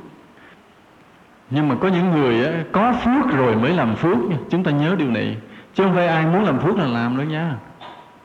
Ví dụ nó bây giờ ai cũng biết là làm phước là tốt, phước là bố thí là có phước, sau này mình được giàu sang. Ai không biết điều đó, phải không? Mình đến ngồi đây ai cũng tin điều đó hết, ai cũng tin điều đó. Nhưng có tất cả chúng ta đều làm được không? Có không? Có những người muốn làm mà không có tiền để làm, phải không? Có một lần có Phật tử gặp tôi nói tội nghiệp lắm. Nói thưa thầy, con thương thầy quá mà con không biết làm sao để cúng dường thầy, cho nên lần ngày nào con cũng ráng mua vé số, con trúng con bảo đảm đem lên cúng thầy liền. Nghe thì cũng tội nghiệp thiệt, nhưng mà dĩ nhiên là không bao giờ trúng. Tới giờ là 5 năm qua rồi cũng chưa bao giờ nghe tin người đó trúng số. Cho nên nhưng tôi cũng ráng chờ hoài, cũng mỗi ngày hy vọng ông đó trúng số mà không bao giờ thấy ông trúng. Lý do tại sao vậy? Tại vì người đó muốn làm phước một cách trực tiếp mà mình chưa có phước sẵn. Cho nên ở đây là phải sao? Phải tạo phước, có phước rồi mới làm phước. Cho nên muốn làm cái phước lớn, bây giờ phải làm cái phước nhỏ. Muốn làm cái phước lớn là mình phải làm những cái phước nhỏ, từng chút từ từ như vậy. Chứ đừng có mà là muốn làm phước bằng cách là đi mượn tiền rồi đi làm phước rồi không trả nổi, hoặc là cứ ráng mua vé số để đợi trúng đi làm phước. Những cái cách đó không phải là hay. Có một lần vậy, có một cái nhà doanh nghiệp rất là lớn ở thành phố Hồ Chí Minh, rất là nổi tiếng, rất là bề thế, được gọi là một đại gia. Thì ông này là ông có nhiều cái công trình đầu tư lớn. Rồi nghe nói ông cũng hay đi làm phước, hay đi cho nơi này nơi kia cúng tiền, trại mồ côi. Nhưng cho đến một ngày thì nhà nước mới ập vào kiểm tra, thì phát hiện rằng ông vay nợ ngân hàng 4.000 tỷ tiền Việt Nam, không còn khả năng chi trả, bắt và phải đem tử hình ông. Thì có nhiều người mà được ông làm phước á, được ông cho bố thí thì tiếc thương. Nó nói sao Phật Pháp nói nhân quả mà không công bình. Không công bình đến nói chỗ nào? Bởi vì rõ ràng ông là con người hay làm từ thiện, mà tại sao ngày nay ông lại rơi vào cái cảnh khốn cùng là nợ ngân hàng không trả nổi? Như vậy nhân quả công bình ở chỗ nào? Mà nói người làm phước thì được phước. Vì ông bố thí nhiều như vậy thì ông phải giàu có thế này, chứ tại sao ông lại thất bại đổ vỡ cái việc kinh doanh của ông? Thì mình nghe mình thấy có lý không? Nghe cật vấn như vậy là mình cũng run rinh ha, nói ủa luật nhân quả công bình là sao kỳ? Mà thực sự luật nhân quả rất công bình. Bởi vì sao? Bởi vì cái tiền mà ông đem bố thí là tiền của ai? Của ai? Của ngân hàng. Mà ngân hàng là của ai? Của mình, của tất cả mọi người. Mình đem gửi trong từng cái tiền thuế dân đóng vô đó.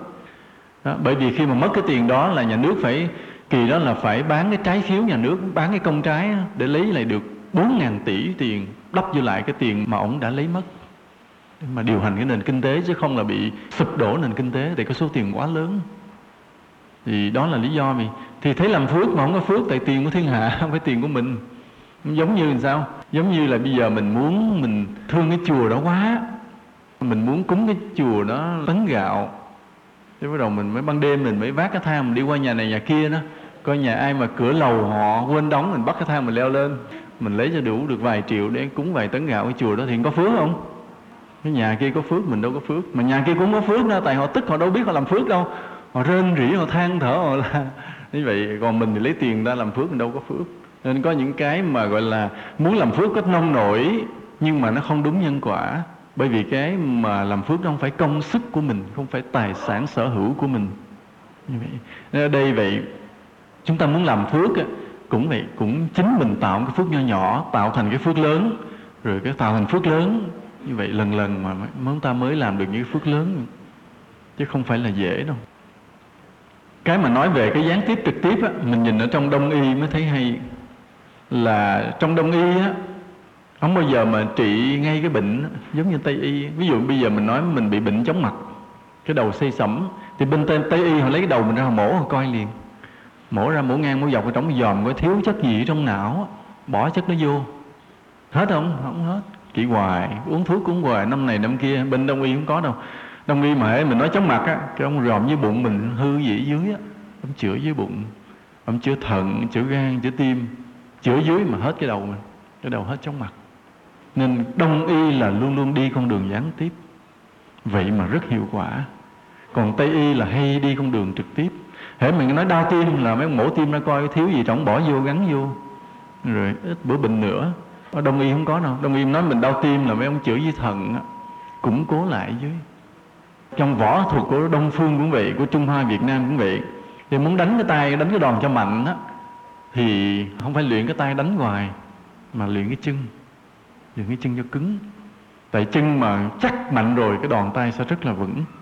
Như vậy Đông y thường đi con đường gián tiếp, mà bởi vậy nó thâm thúy, nó sâu sắc hơn, thâm thúy sâu sắc hơn. Như vừa rồi có cái phim mà được giải Oscar, mà là lần đầu tiên cái phim kiếm hiệp mà được giải Oscar là phim gì? Phim gì ai coi rồi biết không? Phim gì? Ngọa hổ tàng long. Nhưng Ngọa hổ tàng long là phim của kiếm hiệp đó, mà lại được giải Oscar. Phim nó hay từng chi tiết nhỏ, từng cái lời thoại, từng cái triết lý trong đó. Ráng về kiếm mình coi. Mà coi đĩa VCD nó mờ, nó không thấy hết từng cái chiêu thức nhỏ. Coi cái đĩa DVD từng cái thế đánh nhỏ nhỏ chỉ cho mình coi, thì chúng ta mới thấy cái thâm thúy của võ thuật Đông Phương, là cái lối mà họ luyện tập gián tiếp như vậy, từng chút mà rất là thâm thúy. Ở đây đó chúng ta thấy thế này, ví dụ như khi mình đến một cái nhà thờ Kitô giáo, thì thường từ cái cổng mà đi vào nhà thờ là nó làm sao? Thẳng, phải không? Từ cái cổng đi thẳng đi vào nhà thờ đi lên luôn, đó là con đường đi trực tiếp. Thì vậy có thể thành công tại khi nào họ có thế lực lớn, bề thế lớn, họ được như vậy. Nên nó có một cái gì trong cái lối mà đi thẳng như vậy đó, nó làm có thế lực, nó có cái kiêu hãnh, nó có cái tự tin. Nhưng mình đến gặp ngôi chùa thì sao? Khác à. Ngôi chùa Đông Phương của mình á, quý thầy chư tổ đó thâm trầm lắm, không bao giờ cái cửa mà đi vô thẳng chùa. Đi sao? Đi vòng một chút. Cái cửa nằm một mé, đi vòng rồi đi vòng cong rồi mình mới đến trước cái sân của trước cổng chùa, trước cái cửa chính chùa, rồi mình đi vào mà làm lễ, chứ không đi thẳng. Thì cái cong cái vòng đó gì?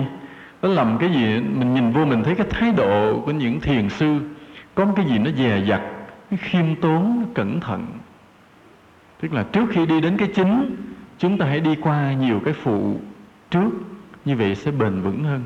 Cho nên người ta hay nói tí một cái giáo đường nó nguyên nga đồ sộ sừng sững, nhưng mà hãy diễn tả một cái chùa thì nói sao? Hãy diễn tả một cái chùa thì mình nói gì? Thấp thoáng, phải không? Thấp thoáng, xa xa, ẩn hiện. Bởi vì chùa luôn luôn vậy, chúng ta phải lách qua lách lại, đi vòng vòng mới tới được cái cổng chính. Tượng trưng cho cái gì nó thâm trầm của phương Đông, là người phương Đông biết là đi con đường gián tiếp, đi qua nhiều cái bước trung gian trước khi đi đến cái vấn đề chính. Nhờ vậy mà bền bỉ đó. Rồi vấn đề như chúng thấy cái người công an cũng vậy, có khi đó là họ có chứng cứ mạnh rồi, họ bắt ngay cái đối tượng họ điều tra luôn, mà là dùng cái lối trực tiếp, vì chứng cứ họ đủ mạnh rồi. Mà chứng cứ không đủ mạnh á, mà bắt lại liền được không? Bắt liền nó bể, nó động tùm lum, là bứt dây động rừng, cái đám kia nhảy hết, những người xung quanh nhảy hết. Tức là chứng cứ chưa đủ, tại vì giam người, cái luật giam người là sao? Chỉ được mấy tiếng đồng hồ? Mấy? 24 tiếng phải không? Chỉ được 24 tiếng thôi. 24 tiếng đó mà người ta không nhận tội phải thả. Nơi về coi như nó báo động hết, là đồng bọn nó trốn hết. Bắt không được, cái vụ án nó không phá được, vì chứng cứ không đủ mạnh. Nên đi con đường trực tiếp là không hay, phải đi con đường gián tiếp, là phải bí mật theo dõi những đường đi nước bước, là nghe lén điện thoại, là đủ màn hết trơn, để khi nào có chứng cứ mạnh rồi mới chụp bắt cái luôn. Là người công an cũng vậy, cái nghiệp vụ họ cũng vậy. Tức là cũng khi đi con đường trực tiếp nếu mình đủ mạnh, mà khi thì đi con đường gián tiếp nếu chứng cứ còn yếu, là cũng vậy. Nên trong cuộc sống này chúng ta thấy cái mà vấn đề mà trực tiếp và gián tiếp á, nó là một cái sự khôn ngoan của con người trong cuộc sống, cả trong cái sự tu tập, trong cái đối xử, trong cái phương pháp hành động, trong cái đấu tranh cho cái thiện cái ác cuộc đời này. Thì khi chúng ta dùng phương pháp trực tiếp, khi chúng ta dùng phương pháp gián tiếp, thì ở đây phải khôn ngoan để mà phán đoán mọi cái tình huống, mọi cái vấn đề như vậy. Khi mà hôm nay chúng ta nói với nhau cái vấn đề mà trực tiếp gián tiếp như vậy, thì chúng ta là người Phật tử, Thì chúng ta nói với nhau vấn đề này để mình có thêm cái trưởng thành, thêm cái khôn ngoan, thêm cái trí tuệ trong cái ứng xử mọi việc. Ví dụ khi chúng ta muốn làm việc gì thì chúng ta phải thận trọng, xem xét chung quanh, hãy làm nhiều bước trung gian, rồi hãy làm đến cái chuyện chính. Ví dụ bây giờ mình muốn cất nhà, mình muốn xây ngôi nhà, đó là cái chuyện chính của mình. Thì không phải là cứ lật đật kéo vật liệu, kéo công thợ rồi xây lên, không phải như vậy. Mà phải coi khi mà dọn dẹp mặt bằng thì mình ở đâu, rồi trong thời gian xây như vậy đồ đạc mình bảo quản, đời sống mình sẽ như thế nào, mình phải chuẩn bị trước những điều đó rồi mới xây tới cái việc chính. Đó là mình đi nhiều bước phụ trước khi mình đến cái giai đoạn chính của mình. Mình muốn mở một cái doanh nghiệp làm ăn phải cân nhắc qua nhiều mặt trước khi mình mới mở, là cái cẩn thận đi nhiều bước phụ trước khi mà đi đến cái bước chính, là cái sự khôn ngoan. Hoặc là bây giờ mình muốn xuất gia, giờ có người tự nhiên phát tâm xuất gia thì cái lật đật cứ tới chùa đi xin tu hoài, coi vậy không chắc ăn. Vì có những người đời trước họ có đủ thiện căn á, họ xuất gia rồi bền, nhưng có người không đủ thiện căn, xuất gia ít bữa hoàn tục, uổng vậy. Giống như có một cái chú Phật tử đó, người cha dắt lên xin chúng tôi cho xuất gia.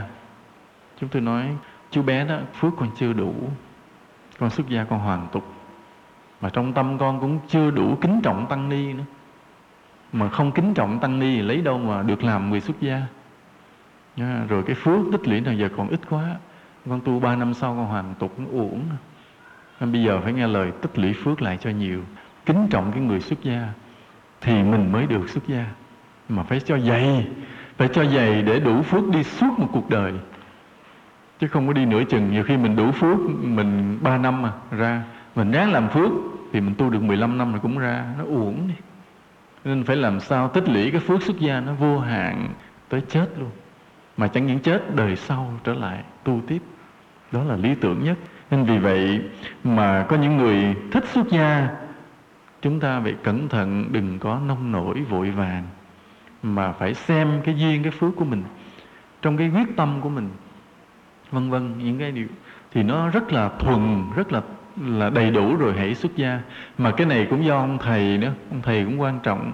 Ông thầy cũng phải sáng suốt, cũng nhận định cái người đệ tử của mình để mà cho xuất gia hay là không cho xuất gia vậy. Nên có nhiều cái chuyện trong cuộc đời mà chúng ta thấy là có khi chúng ta làm thẳng thì lại thành công, nhưng có khi chúng ta phải đi vòng mới thành công.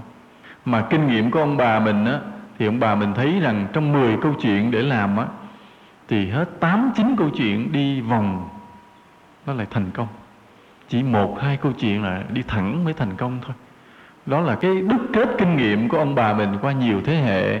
Nên ông bà mình nói một câu đó, đi vòng một khắc mà đi tắt một ngày. Chúng ta nhớ cái điều này như vậy, sự cẩn thận. Tuy nhiên là chúng ta cũng đừng có cố chấp. Có những trường hợp mà mình dùng phương pháp trực tiếp có hiệu quả thì mình sử dụng cho nó nhanh. Có khi mình dùng gián tiếp, mà có khi dùng cả hai. Có khi vừa trực tiếp vừa gián tiếp. Nên ở đây là một cái trí tuệ linh hoạt, uyển chuyển. Ví dụ thế này, ví dụ như mình có một người bạn, rồi mình muốn cho người đó đi chùa, làm điều tốt, làm điều thiện, vì người này khá giả mà không chịu tu hành, chứ không chịu làm phước. Mình sợ người này về già khổ, nên mình muốn khuyên. Thì mình biết á, là mình nói thẳng á, người này không nghe, tại vì người này đang kiêu hãnh, vì có sự sản mà. Nên mình phải đi con đường tắt, mà kết hợp với đi con đường thẳng. Là đi đường tắt kết hợp đường thẳng là làm sao? Là một mặt á, là mình nói chuyện với vợ của người đó trước, khuyên người vợ đó tu hành trước, khuyên con cái trong gia đình người đó biết tu hành trước, khuyên giúp cha mẹ người đó biết đi chùa, biết làm phước trước, để mình bao vây một vòng trước. Rồi khi mà thấy những người chung quanh mà thuần rồi thì người chung quanh nó bắt đầu ảnh hưởng tới cái người bạn của mình, rồi mình sẽ đến nói thẳng luôn một lần cuối cùng. Tức là mình vừa nói thẳng khuyên ngày này qua ngày kia cũng có, rồi đồng thời mình làm cho gia đình người đó khuyên cái người đó luôn. Nên là có những trường hợp mà chúng ta phải tác động vừa trực tiếp vừa gián tiếp mới thành công. Ngay cả như việc mà chúng ta tu tập thiền định cũng vậy, chúng ta cũng phải tu vừa trực tiếp vừa gián tiếp. Trực tiếp là sao? Là mỗi ngày mình đều tinh tấn ngồi thiền, nhiếp tâm theo đúng phương pháp, hơi thở, tri vọng vân vân đó, niệm Phật gì đó thì là trực tiếp. Mà gián tiếp là sao? Là ngoài những giờ ngồi thiền, sống trong đời sống, chúng ta thanh lọc nội tâm mình, chúng ta tạo phước giúp đỡ mọi người, sống tử tế mọi người, đem niềm vui mọi người. Đó là cái con đường gián tiếp. Nghĩa là chúng ta làm cả hai điều cùng một lúc. Nên trong cuộc sống như vậy, chúng ta nói trực tiếp, gián tiếp. Khi thì mình đi con đường gián tiếp, khi đi con đường trực tiếp, nhưng đa phần là kết hợp đi cả hai là hay nhất. Mà ở đây quý Phật tử đã nghe cái băng âm dương chưa? Nghe chưa? Có người nghe, có người chưa? Ở đây cái trực tiếp, gián tiếp nó cũng liên quan tới lý luận về âm dương. Âm là những cái gì mà ẩn kín khó thấy, và dương là những cái gì bộc lộ dễ thấy. Thì trực tiếp là âm hay dương? Dương bởi vì dễ thấy, phải không? Còn gián tiếp là âm bởi vì khó thấy. Thì ở đây cái quy luật mà ông bà mình ông tổng kết á, ông nói rằng khi mình sắp xếp một cái mô hình âm dương á, thì theo cái tỷ lệ là 5 âm 1 dương. 5 âm 1 dương. Nghĩa là mình giấu đi cái sức mạnh của mình 5 phần, lộ ra bên ngoài 1 phần thôi. Thì đó là cái khôn ngoan. Giống như một cái người giàu á, bộc lộ tài sản mình chỉ 1/5 thôi. Cái tài sản thực sự là phải gấp 5 lần cái mà mình bày ra bên ngoài cho người ta thấy. Những cái tài năng, cái khả năng, những cái dự định tương lai của mình 5 phần, mình chỉ bộc lộ cho người ta thấy 1 phần. Thì trong cái công việc làm giữa trực tiếp và gián tiếp cũng vậy. Chúng ta trở lại cái vấn đề mà cái người bạn mình muốn độ cho họ. Thì ví dụ như mình nói thẳng với người đó về đạo lý của Phật Pháp đó, là một mình. Nhưng mà chung quanh cái người đó là phải 5 người cùng tác động người đó, ảnh hưởng người đó thì nó mới thành công. Tức là tỷ lệ là 1/5 là như vậy. Bây giờ chúng ta nói qua vấn đề mà Phật Pháp một chút, trong vấn đề mà trực tiếp gián tiếp. Chúng ta biết Phật Pháp, chúng ta thấy đạo lý của Phật là vô cùng cao cả, nên mình yêu mến. Bởi vì sao? Bởi vì Phật Pháp cho chúng ta con đường sống chân chính để làm cho cuộc đời của mình đẹp, mà làm cho mọi người cũng an vui, nên chúng ta yêu quý. Mà trong Phật Pháp thì có cái cơ cấu là có những người xuất gia sống không gia đình, và những người tại gia vẫn sống với gia đình. Cả hai đều là đệ tử Phật, mà gọi là hàng tứ chúng đó, cùng tu như vậy. Ở đây đó, chúng ta muốn cho Phật Pháp được hưng thịnh, muốn cho Phật Pháp được hưng thịnh. Bây giờ Phật Pháp được hưng thịnh thì chúng ta nói trước là muốn cho Phật tử tốt. Ví dụ chúng ta đi chùa một thời gian, chúng ta phát hiện ra rằng cái người Phật tử đến chùa chưa tốt. Đến chùa mà sao còn hay nói xấu nhau, đến chùa mà sao còn hay chê bai, hay là chia phe, chia cánh. Ở cái nhóm đó chơi riêng, nhóm nọ chơi riêng. Mình thấy người Phật tử chưa tốt. Mình đi qua chùa khác, mình thấy sao có những người Phật tử làm phước mà còn khoe khoang, còn cầu danh cầu lợi, hoặc là thậm chí làm phước vì cầu phước, chứ không phải là vì thương yêu con người. Đi chùa rồi mình thấy Phật tử chưa tốt. Bây giờ mình muốn cho Phật tử tốt, mình phải làm sao? Theo phương pháp trực tiếp gián tiếp nè. Ví dụ mình thấy bây giờ đi chùa này qua chùa kia, rồi mình thấy sao Phật tử chưa tốt. Giờ mình muốn cho Phật tử tốt thì phải làm sao? Ai nghĩ ra? Theo cái trực tiếp gián tiếp này nè, mình muốn cho Phật tử tốt thì phải làm sao? Thì phải làm cho tăng ni tốt chứ, đúng không? Ví dụ vì đến cái chùa Phật tử chưa tốt, phải đổ thừa ngay là tại thầy, tại cô đó, không nói ai chứ. Đương nhiên. Đồng ý không? Quý Phật tử đồng ý không? Cứ đồng ý đại, đừng sợ mít lòng, đồng ý đại. Rõ ràng là Phật tử chưa tốt bởi vì tăng ni chưa tốt.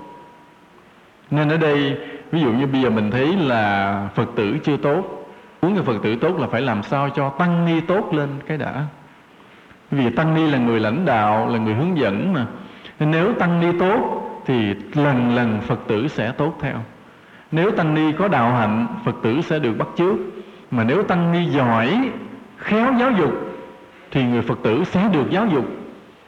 Thì người Phật tử sẽ tốt lên dần dần, sẽ vượt qua những cái sai lầm, sẽ bớt chia bè, chia cánh, sẽ không khoe khoang, không ích kỷ. chứ không nói xấu lẫn nhau. Đó là do tăng ni tốt. Vì vậy bây giờ mình muốn cho Phật tử tốt thì lại lo tìm cách nào để giáo dục đào tạo tăng ni. Nghĩa là làm sao cho người tăng ni họ được tu tập kiểm soát nội tâm, họ rèn sửa được cái đạo đức của họ, rồi họ có những giờ phút ngồi thiền, ngồi niệm Phật, nhiếp tâm sâu thẳm để chuyển hóa tâm linh của họ. Người xuất gia đó mà tăng được cái chất liệu tu hành trong tâm mình thì tự nhiên Phật tử được tốt liền. Vì tự nhiên Phật tử tới chùa riết là chịu ảnh hưởng. Ông thầy mà sống đạo hạnh đường bệ, khiêm cung, giản dị, sâu sắc, Phật tử bị ảnh hưởng liền. Còn nếu mà quý thầy, quý cô mà sống đạo đức kém, Phật tử mất niềm tin, từ từ họ không phấn đấu nữa. Họ không cần phải cố gắng cho họ tốt nữa, tại họ thấy thầy cô chưa tốt, họ đâu cần họ tốt. Như chúng tôi nghe kể câu chuyện mà đau lòng. Có cái người đó là một nghiên cứu sinh, tức là qua khỏi đại học rồi đó. Thì ông này ông đang nghiên cứu sinh của đại học, thì ông quen nhiều với quý thầy, một số thầy cũng học trong đại học đó, thì trở thành bạn với nhau. Thầy tu gì không biết, nhưng mà vô trong đi học rồi biến thành bạn nhau hết trơn vậy. Thì cái người nghiên cứu sinh thì mới hay tới lui cái chùa với mấy ông thầy đó để chơi. Rồi ông về ông nói câu này, nói với một cái người bạn khác thôi. Nói tôi thấy tôi tốt hơn mấy ông thầy đó. Nghe đau liền. Tại sao vậy? Tại không biết đi chơi riết thấy cái gì mình không biết. Rồi họ cảm thấy họ không cần phải vào đạo Phật, họ không cần phải trở thành đệ tử của đạo Phật. Bởi vì họ thấy người xuất gia không bằng họ, họ tốt hơn người kia. Tức là họ sống, họ hy sinh hơn, họ nhân ái hơn, họ giúp đỡ người khác hơn. Họ không đấu tranh, không giành giật. Nhưng mà khi đến gặp mấy thầy có bị điều đó, thì họ thấy đạo Phật vậy cũng đâu hay gì. Họ không cần phải theo đạo Phật. Thì khi họ kể cái điều đó với cái người biết đạo Phật, thì cái người này mới khuyên nói đừng cua đũa cả nắm. Thì có người này người kia. Chứ đạo Phật thì rất là tuyệt vời, có thể làm cho người ta trở thành rất là đạo đức cao cả. Thì chỉ nói lý thuyết thôi, vẫn không thuyết phục cái người kia được. Tại người kia họ thấy sờ sờ trước mắt. Nên chúng ta thấy tăng ni quan trọng lắm. Phải tăng ni mà không tốt, cái người Phật tử chung quanh họ không thèm phấn đấu để trở thành tốt. Tại cái thầy cũng vậy. Cái thầy còn giận lên giận xuống hay gì nữa, cái thầy cũng còn ích kỷ thì mình không cần. Nhưng mà nếu họ đến chùa, họ gặp tăng ni là những người tốt, nghĩa là thúc liễm thân tâm giới hạnh, cẩn thận sống độ lượng vị tha, họ bị thuyết phục, từ từ họ phải cố gắng tu sửa nội tâm của mình. Từ cái người mà không biết đạo mà đến chùa gặp quý thầy, từ từ mến đạo Phật. Có khi cả đời họ cũng quên quy y luôn nữa, nhưng mà trong tâm họ có cái cảm tình, có cái cảm tình với đạo Phật. Thế. Chúng ta thấy là muốn Phật tử tốt thì phải giúp cho tăng ni tốt là phải. Mà giúp cho tăng ni tốt thì đây là chuyện lớn, chuyện đại sự, chứ không phải chuyện của một hai người. Nó là cái việc mà nghĩa là giáo lý phải lan rộng, những cái tu viện phải mở, tu viện nhiều với bớt học viện đi. Vì học nhiều quá không tu thì đạo Phật cũng không có kết quả. Học nhiều quá cứ học lấy bằng này lấy bằng kia hoài, mà không có giờ phút nào ngồi thiền để kiểm soát nội tâm mình, thì tăng ni đó cũng chưa phải là tu sĩ, mới là học sĩ, cũng đáng buồn. Và bây giờ ngược lại, trong trường hợp bây giờ muốn tăng ni tốt thì phải làm sao? Ai biết? Hồi nãy mình nói gián tiếp á, bây giờ muốn cho Phật tử tốt á, phải làm cho tăng ni tốt. Rồi bây giờ muốn tăng ni tốt thì phải làm sao? Ai biết? Muốn tăng ni tốt phải làm sao? Theo cái lối trực tiếp gián tiếp thì phải làm cho Phật tử tốt. Nghĩa là muốn Phật tử tốt là phải làm cho tăng ni tốt, còn muốn cho tăng ni tốt lại phải làm cho Phật tử tốt. Giờ không biết bắt đầu từ đâu nữa. Nhưng có người hỏi chúng tôi là thưa thầy, cái thuở ban đầu con gà có trước hay cái trứng có trước? Tại vì cái trứng nó nở ra con gà mới có con gà, nhưng mà phải có con gà trước để nó đẻ ra cái trứng, nhưng phải có cái trứng trước nó mới nở ra con gà. Giờ không biết cái nào trước. Có người này vậy. Tại có cái người này họ là người nước ngoài, ban đầu họ theo Kitô giáo, họ tin có một thượng đế tạo ra tất cả. Sau này họ mến đạo Phật, nhưng mà họ vẫn thắc mắc cái điểm đó. Họ thắc mắc là không biết cái ban đầu như thế nào. Tại vì họ không nghe đạo Phật chấp nhận là có một thượng đế tạo ra tất cả. Họ mới viết thư hỏi chúng tôi. Hôm đó chúng tôi không có thì giờ để trả lời dài, chúng tôi chỉ nói thế này. Tôi nói rằng cái thuở ban đầu của mọi sinh vật nó không có đơn giản là có một cái con vật ban đầu nó đẻ ra rồi cái tràn lan trên thế giới, không có đâu. Cái con vật ban đầu nó không phải là một con duy nhất mà có rất nhiều con ở nhiều nơi trên thế giới. Ví dụ như Phi Châu sẽ có những con gà đầu tiên, Âu Châu có những con gà đầu tiên, Á Châu có những con gà đầu tiên khác nhau hẳn, và cái thời điểm xuất hiện của nó không phải cùng lúc. Ví dụ như ở Phi Châu xuất hiện những con gà đầu tiên trước, rồi cả 200.000 năm sau mới xuất hiện những con gà đầu tiên cho cái vùng Âu Châu. Chứ không phải là cùng một lần mà mình suy nghĩ đơn giản vậy. Con người cũng vậy. Con người xuất hiện trên trái đất này không phải là hai ông bà già đầu tiên là Adam, Eva rồi đẻ tùm lum ra, không có đâu. Ví dụ có thể là cái vùng mà Á Châu xuất hiện con người trước hết, rồi cái là mấy trăm ngàn năm sau ở châu Phi mới xuất hiện con người, những con người đầu tiên của châu Phi. Rồi cái vùng mà châu Mỹ, Latin vậy sẽ có những con người đầu tiên đó, mấy trăm ngàn năm sau mới xuất hiện những con người đầu tiên cho cái vùng châu Mỹ Latin, vân vân như vậy. Mà những người đầu tiên nó không chắc là chỉ là hai con người, một nam một nữ để đẻ ra đâu. Bởi vì sao? Nếu một nam một nữ mà đẻ ra bầy con cháu, sau này con cháu phải lấy lẫn nhau, phải không? Lấy lẫn nhau mới đẻ tiếp con cháu nữa, thì nó bị hiện tượng là gì? Là đồng huyết. Thì con cháu rất là yếu, sẽ không có mạnh như ngày hôm nay chúng ta có. Nên vì vậy mà cái thuyết mà nói ban đầu chỉ có hai con người trên trái đất đẻ tràn lan hết cái mấy tỷ người này nghe hơi quải. Không có chuyện đó. Nên có những điều mà chúng ta thấy vậy. Quay trở lại bây giờ mình nói là muốn tăng ni tốt là phải Phật tử tốt, mà muốn Phật tử tốt phải làm cho tăng ni tốt. Vậy bây giờ bắt đầu từ đâu? Mà nói tại sao là muốn cho tăng ni tốt thì phải làm Phật tử tốt trước. Trong trường hợp này lạ là chỗ nào? Ở chỗ này, ở chỗ là tăng ni á, theo nguyên tắc á, thì được coi là đàn anh đàn chị của người cư sĩ, phải không? Mà thậm chí có khi coi như thầy của người cư sĩ. Mà thậm chí có khi mình thương quá, mình coi tăng ni như cha như mẹ luôn nữa. Có những trường hợp mình thương quá, mình nói tăng ni như cha như mẹ. Có những trường hợp mình kính trọng á, thì mình nói là như thầy. Mà có những trường hợp á, mà bình thường sàng nhau thì coi như đàn anh đàn chị thôi. Mà hễ mình coi thường quá thì coi như bạn. Tăng ni là bạn, không biết đây coi làm sao. Quý Phật tử không biết dòm tôi làm sao không biết nữa. Nhưng mà dù sao thì vẫn hơn một gem, phải không? Tăng ni vẫn coi như hơn Phật tử một gem, phải hơn. Nhưng mà có những trường hợp mà bây giờ Phật tử họ hơn hết rồi. Tự nhiên họ tiến bộ lên hết, họ đạo hạnh, họ tinh tấn tu hành, họ biết ngồi thiền, họ biết làm phước, họ sống khiêm cung đạo đức. Bây giờ tăng ni nghĩ mình hơn gem mà mình không bằng được coi kỳ, phải không? Tự phải phấn đấu lên. Thấy Phật tử đến chùa ai cũng ngoan, cũng hiền, cũng tinh tấn, thì tăng ni không dám tu bê bối nữa, để xứng đáng phải vượt lên trên. Đó. Nên vì vậy là Phật tử cũng ảnh hưởng lại vào tăng ni. Tăng ni giáo hóa Phật tử, nhưng Phật tử cũng ảnh hưởng ngược lại tăng ni. Thì mà cả hai như vậy là mới hưng thịnh được. Bây giờ ví dụ như mình nghe nói là mình muốn cho Phật Pháp được hưng thịnh, được đông đảo người theo, được mọi người tôn trọng, thì sao? Thì cái con đường mà trực tiếp là làm sao? Mà con đường gián tiếp là làm sao? Con đường trực tiếp là cái con đường mà mình quảng cáo đạo Phật. Mình đi đâu mình căng băng rôn biểu ngữ xây chùa cho to, là căng băng rôn là đạo Phật là cao siêu vô cùng, vĩ đại vô cùng, hãy theo đạo Phật như nọ. Đó là con đường trực tiếp. Hiệu quả không? Không. Họ vô chùa, họ đụng chuyện kỳ trong chùa rồi họ chạy ra lại trốn. Cho nên là muốn đạo Phật hưng thịnh đó, thì chính từng người đệ tử Phật của mình phải tu hành cho tốt, phải tu hành chân chính. Chính từng cái niệm của mình lọc bỏ một cái ích kỷ, mình lọc bỏ một cái tâm tham lam, là mình đang làm cho đạo Phật hưng thịnh. Mà toàn bộ tất cả chúng ta đều như vậy thì đạo Phật tự nhiên hưng thịnh, tự nhiên được mọi người nể trọng, mà không cần quảng cáo nhiều. Nhưng đôi khi cũng quảng cáo một chút, tại vì nãy chúng ta nói đó, vừa trực tiếp vừa gián tiếp.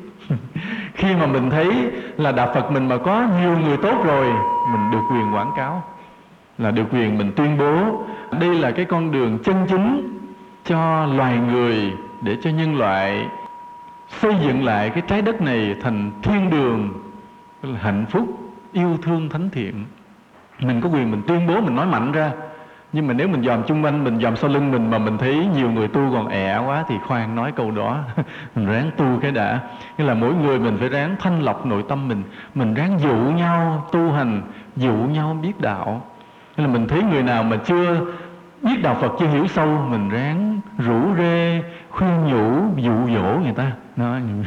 Rồi chừng nào mà mình thấy nhiều người vững chắc, ai nấy là tâm đạo kiên cường, hiểu đạo sâu sắc, không lung lay, thì mình được quyền nói mạnh, tức là nói một câu trực tiếp để ca ngợi đạo Phật đối với tất cả mọi người.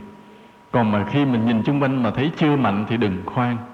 Nên cái việc mà đầu tiên căn bản để làm cho đạo Phật hưng thịnh là vậy, là chính từng con người chúng ta vậy. Nghĩa là thúc liễm thân tâm của mình, tu tập chân chính như vậy. Và bây giờ có một chuyện trực tiếp gián tiếp. Bây giờ mình gặp một cái người khác đạo, một người ở tôn giáo khác, thì mình muốn cho cái người đó quý mến đạo Phật, hiểu biết về đạo Phật, thì mình làm cách nào? Trực tiếp là sao, mà gián tiếp là sao? Ai trả lời được?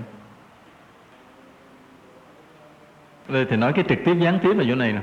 Ví dụ mình gặp cái người mà không phải đạo Phật, mà mình muốn cho người ta hiểu biết, quý mến đạo Phật, thì mình dùng phương pháp trực tiếp là mình cứ khen đạo Phật. Người ta đạo Thiên Chúa, mình ngồi mình nói đạo Phật tôi hay lắm nha, đạo Phật tôi siêu lắm nha. Mà nếu mà mình muốn chọc giận người ta nói thì đạo anh không bằng đâu, thì mình đâm đầu chạy cho lẹ. Đó là mình dùng phương pháp trực tiếp. Còn mình dùng phương pháp gián tiếp là làm sao? Là làm sao? Mình khen đạo người ta trước. Ví dụ mình gặp cái người đạo Kitô, rồi mình muốn người ta biết đạo Phật, mình lại không quảng cáo đạo Phật, mà mình khen đạo Kitô trước. Nói công nhận đạo anh hay thiệt, là Chủ nhật nào cũng đi lễ đông mà nhiều cô mặc đồ thiệt đẹp. Thì đó tôi rất thích đứng nhìn cái anh làm lễ nhà thờ. Không biết cha nói gì, nhưng mà thấy cái cảnh đi thiệt hay. Rồi mình dẫn một vài lời của Chúa trong Phúc Âm, Chúa có nói những cái câu này thiệt là hay. Nó mình dẫn chứng ra, cái tự nhiên người ta mến mình. Người ta mến mình. Bắt đầu người ta thấy, cái ông này ông đạo Phật mà ông khen đạo Chúa, thì ông dễ chịu lại. Cái từ từ cái sau khi mà thấy ông có cảm tình rồi nói, giờ anh đọc thử cái cuốn Luận về Nhân Quả của không biết ông nào viết, đọc thử trong đó nói Chúa. Đó là lối mà gọi là gián tiếp đó. Vậy chứ mà được việc. Còn vô mình muốn người ta theo đạo mình và mình cứ khen đạo mình không, thì lại thất bại như vậy. Bữa nào quý Phật tử thử, mình đi kiếm những người đạo khác, mình khen đạo người ta đi, khen rồi, nhưng mà đừng theo luôn nha, theo luôn mất. Ví dụ như bây giờ muốn đất nước có nhiều nhân tài thì phải làm sao? Theo phương pháp trực tiếp, phương pháp gián tiếp, phải làm sao? Muốn đất nước có nhiều nhân tài. Tại nãy giờ là mình nói về trực tiếp gián tiếp, bây giờ tới phiên hỏi không? Hỏi cho trả lời cho vui. Muốn đất nước có nhiều nhân tài thì phải dạy cho nhiều, mà phải dạy làm toán cho nhiều, học kiến thức cho nhiều, phải không? Thì học sinh sẽ giỏi. Coi vậy không giỏi. Coi vậy không giỏi. Vì đó là con đường trực tiếp. Đường trực tiếp nó không hay. Phải kết hợp với gián tiếp là dạy đạo đức cho nhiều. Khi mà những người học sinh đó, được học về đạo đức, học về cái lòng thương yêu con người, tập cho học sinh biết làm việc từ thiện, biết kính trọng cha mẹ ông bà, đó là những cái đạo đức đó, mà vậy mà tự nhiên nó khai mở cái vùng não, làm cho trẻ em thông minh thêm. Đây là một điểm đặc biệt. Cái thông minh nó là do đạo đức nó mở ra, chứ không phải là do học nhiều mà mở ra. Nên chúng tôi bị nhiều khi gặp tăng ni cũng vậy. Có vài người tăng ni nó muốn sau này sao con giỏi với bằng thầy, rồi cứ ráng học. Nói không bao giờ giỏi. Không bao giờ giỏi. Học nhiều vậy không bao giờ giỏi. Vậy mà chính cái mình bỏ thời gian ra để mà đi giúp người khác, đối xử tốt đẹp với con người, nhiếp tâm ngồi thiền, vậy mà sau này sẽ rất giỏi. Nên cái đạo đức nó làm mở cái thông minh ra. Đây là chỗ mà Bộ Giáo dục phải biết, nhà nước phải biết, để có cái hướng đào tạo nhân tài. Vì cái người mà có đạo đức tự nhiên họ sáng tạo, họ biết xoay sở và sáng suốt ra, nhanh trí lên. Ví dụ mình thấy em học sinh nó học bình thường, trung bình, cứ cho nó biết làm phước, cho nó biết cung kính mọi người, biết lễ độ, năm sau mình sẽ thấy kết quả học tập nó khác liền, nó nâng lên liền. Đây là cái con đường gián tiếp, đi con đường đạo đức để mở cái tài năng, chứ không phải là học trực tiếp cái tài năng là như vậy. Vì chúng ta trở lại nói trong đạo Phật, chúng ta nghe cái câu mà Tổ Bồ Đề Đạt Ma tuyên bố khi mà dạy về Thiền Tông, là bất lập văn tự, giáo ngoại biệt truyền, trực chỉ nhân tâm, kiến tánh thành Phật. Tức là không cần dùng cái nhiều lời nói, là truyền cách đặc biệt mà không đi qua kinh điển, chỉ thẳng vào tâm con người. Khi người ta thấy tánh thì người ta có thể thành Phật được. Là cái chỉ thẳng tâm người, cái trực chỉ. Nên có một thời gian dài là bên Trung Hoa cũng như Việt Nam thích cái đường lối thiền tông, nói thẳng làm người ta trong tức khắc ngộ đạo liền. Nhưng mà sự thật, mình lắng nghe kỹ những cái câu của các thiền sư gọi là chỉ thẳng á, mình không thấy có gì thẳng hết trơn. Cong queo không à? Cong queo không? Ví dụ có một người thay vì hỏi chân tâm là gì, cái vị đó đưa phất trần lên, thì cái đưa phất trần lên có trả lời cái chữ chân tâm là gì không? Không. Ông nói quanh co vậy đó, nhưng mà làm cho người kia ngộ đạo. Hoặc ví dụ như là Lâm Tế đến Đại Ngu chứ, Đại Ngu chửi mắng thôi mà ngộ đạo, không hề giải thích về đạo lý. Cho nên chúng ta thấy những cái câu mà nói thẳng của thiền sư lại là những câu quanh co, không phải là những câu nói thẳng. Nên cũng làm lối gián tiếp đó. Nhưng mà phải gặp người đại căn thì mới ngộ ra được cái điều quanh co đó. Mà nổi tiếng trong cái công án của các nhà thiền là cái câu nói của Ngài Thiền sư Triệu Châu là cây bá trước sân đó. Cái công án thử thách của những người học thiền ấy. Có vị tăng nói thế nào là đại ý của Phật Pháp, tức là Phật Pháp mà gom lại trong một câu nói tổng quát đại ý để ông hiểu, sau ông ngộ đạo, ông tu. Một câu nói cho gọn. Nhưng mà rõ ràng cái câu trả lời của Ngài Triệu Châu là hoàn toàn không có gì đạo lý. Trả lời là cái tùng ở trước sân. Vậy mà người kia ngộ, vị tăng ngộ đạo. Nên chúng ta thấy đó, coi là nói chỉ thẳng nhưng kỳ thật là đang chỉ công. Cái câu nói rất là hiểm hóc, rất là bí ẩn. Mà cái người họ, cái nhân duyên thuần thục, họ ngộ ra được. Nhưng mà cái người như vậy rất là hiếm. Đa phần là chúng ta phải khổ công tu tập thiền định rồi mới ngộ được. Bây giờ mình muốn tâm mình tốt thì phải làm cái gì? Theo trực tiếp và gián tiếp. Muốn tâm mình tốt thì phải việc làm tốt. Muốn việc làm tốt thì phải tâm tốt. Ngộ như vậy. Nên cái muốn việc làm mình tốt thì tâm mình tốt là dễ hiểu, phải không? Là tâm mình tốt thì mình mới làm cái điều tốt, dễ hiểu. Nhưng mà muốn tâm tốt thì lại chính nhờ việc làm tốt mà tâm tốt nó ảnh hưởng như vậy. Ví dụ như một đứa trẻ nó chưa biết gì về đạo đức, nhưng mình sai đứa trẻ nó cầm gạo cầm tiền đi cho người nghèo, mà mình dạy cách cho đàng hoàng, hai tay nói năng lễ độ tặng cho người nghèo. Vì vậy mà cho nó bài học suốt đời, là chính cái hành động tốt đã chuyển vào trong tâm tốt của nó. Hôm nay chúng ta nói với nhau về vấn đề về trực tiếp và gián tiếp. Nghĩa là có những vấn đề chính chúng ta cần làm mà chúng ta không làm liền. Chúng ta đi quanh đi co, chuẩn bị nhiều bước trung gian trước khi làm tới vấn đề chính. Vậy mà hiệu quả rất là lớn. Nhất là đối với những người mà chúng ta không có cái phước lớn, chúng ta chưa có cái thế lực mạnh, thì đi con đường gián tiếp có vẻ chậm nhưng mà rất là chắc, kết quả nó bền bỉ. Còn có những trường hợp mà đi con đường trực tiếp lại rất là hiệu quả, như là việc mà trao đổi thông tin, hoặc là khi chúng ta có phước, có đại căn thì chúng ta đi thẳng tới vấn đề cũng rất là hay. Nên ở đây chúng ta không có chấp cái trực tiếp, cái gián tiếp, mà biết tùy lúc, tùy phước, tùy hoàn cảnh mà nên chọn cái con đường trực tiếp hay gián tiếp. Quan trọng nhất là trong cái việc tu tập và trong cái việc mà làm những điều Phật sự của cuộc đời này.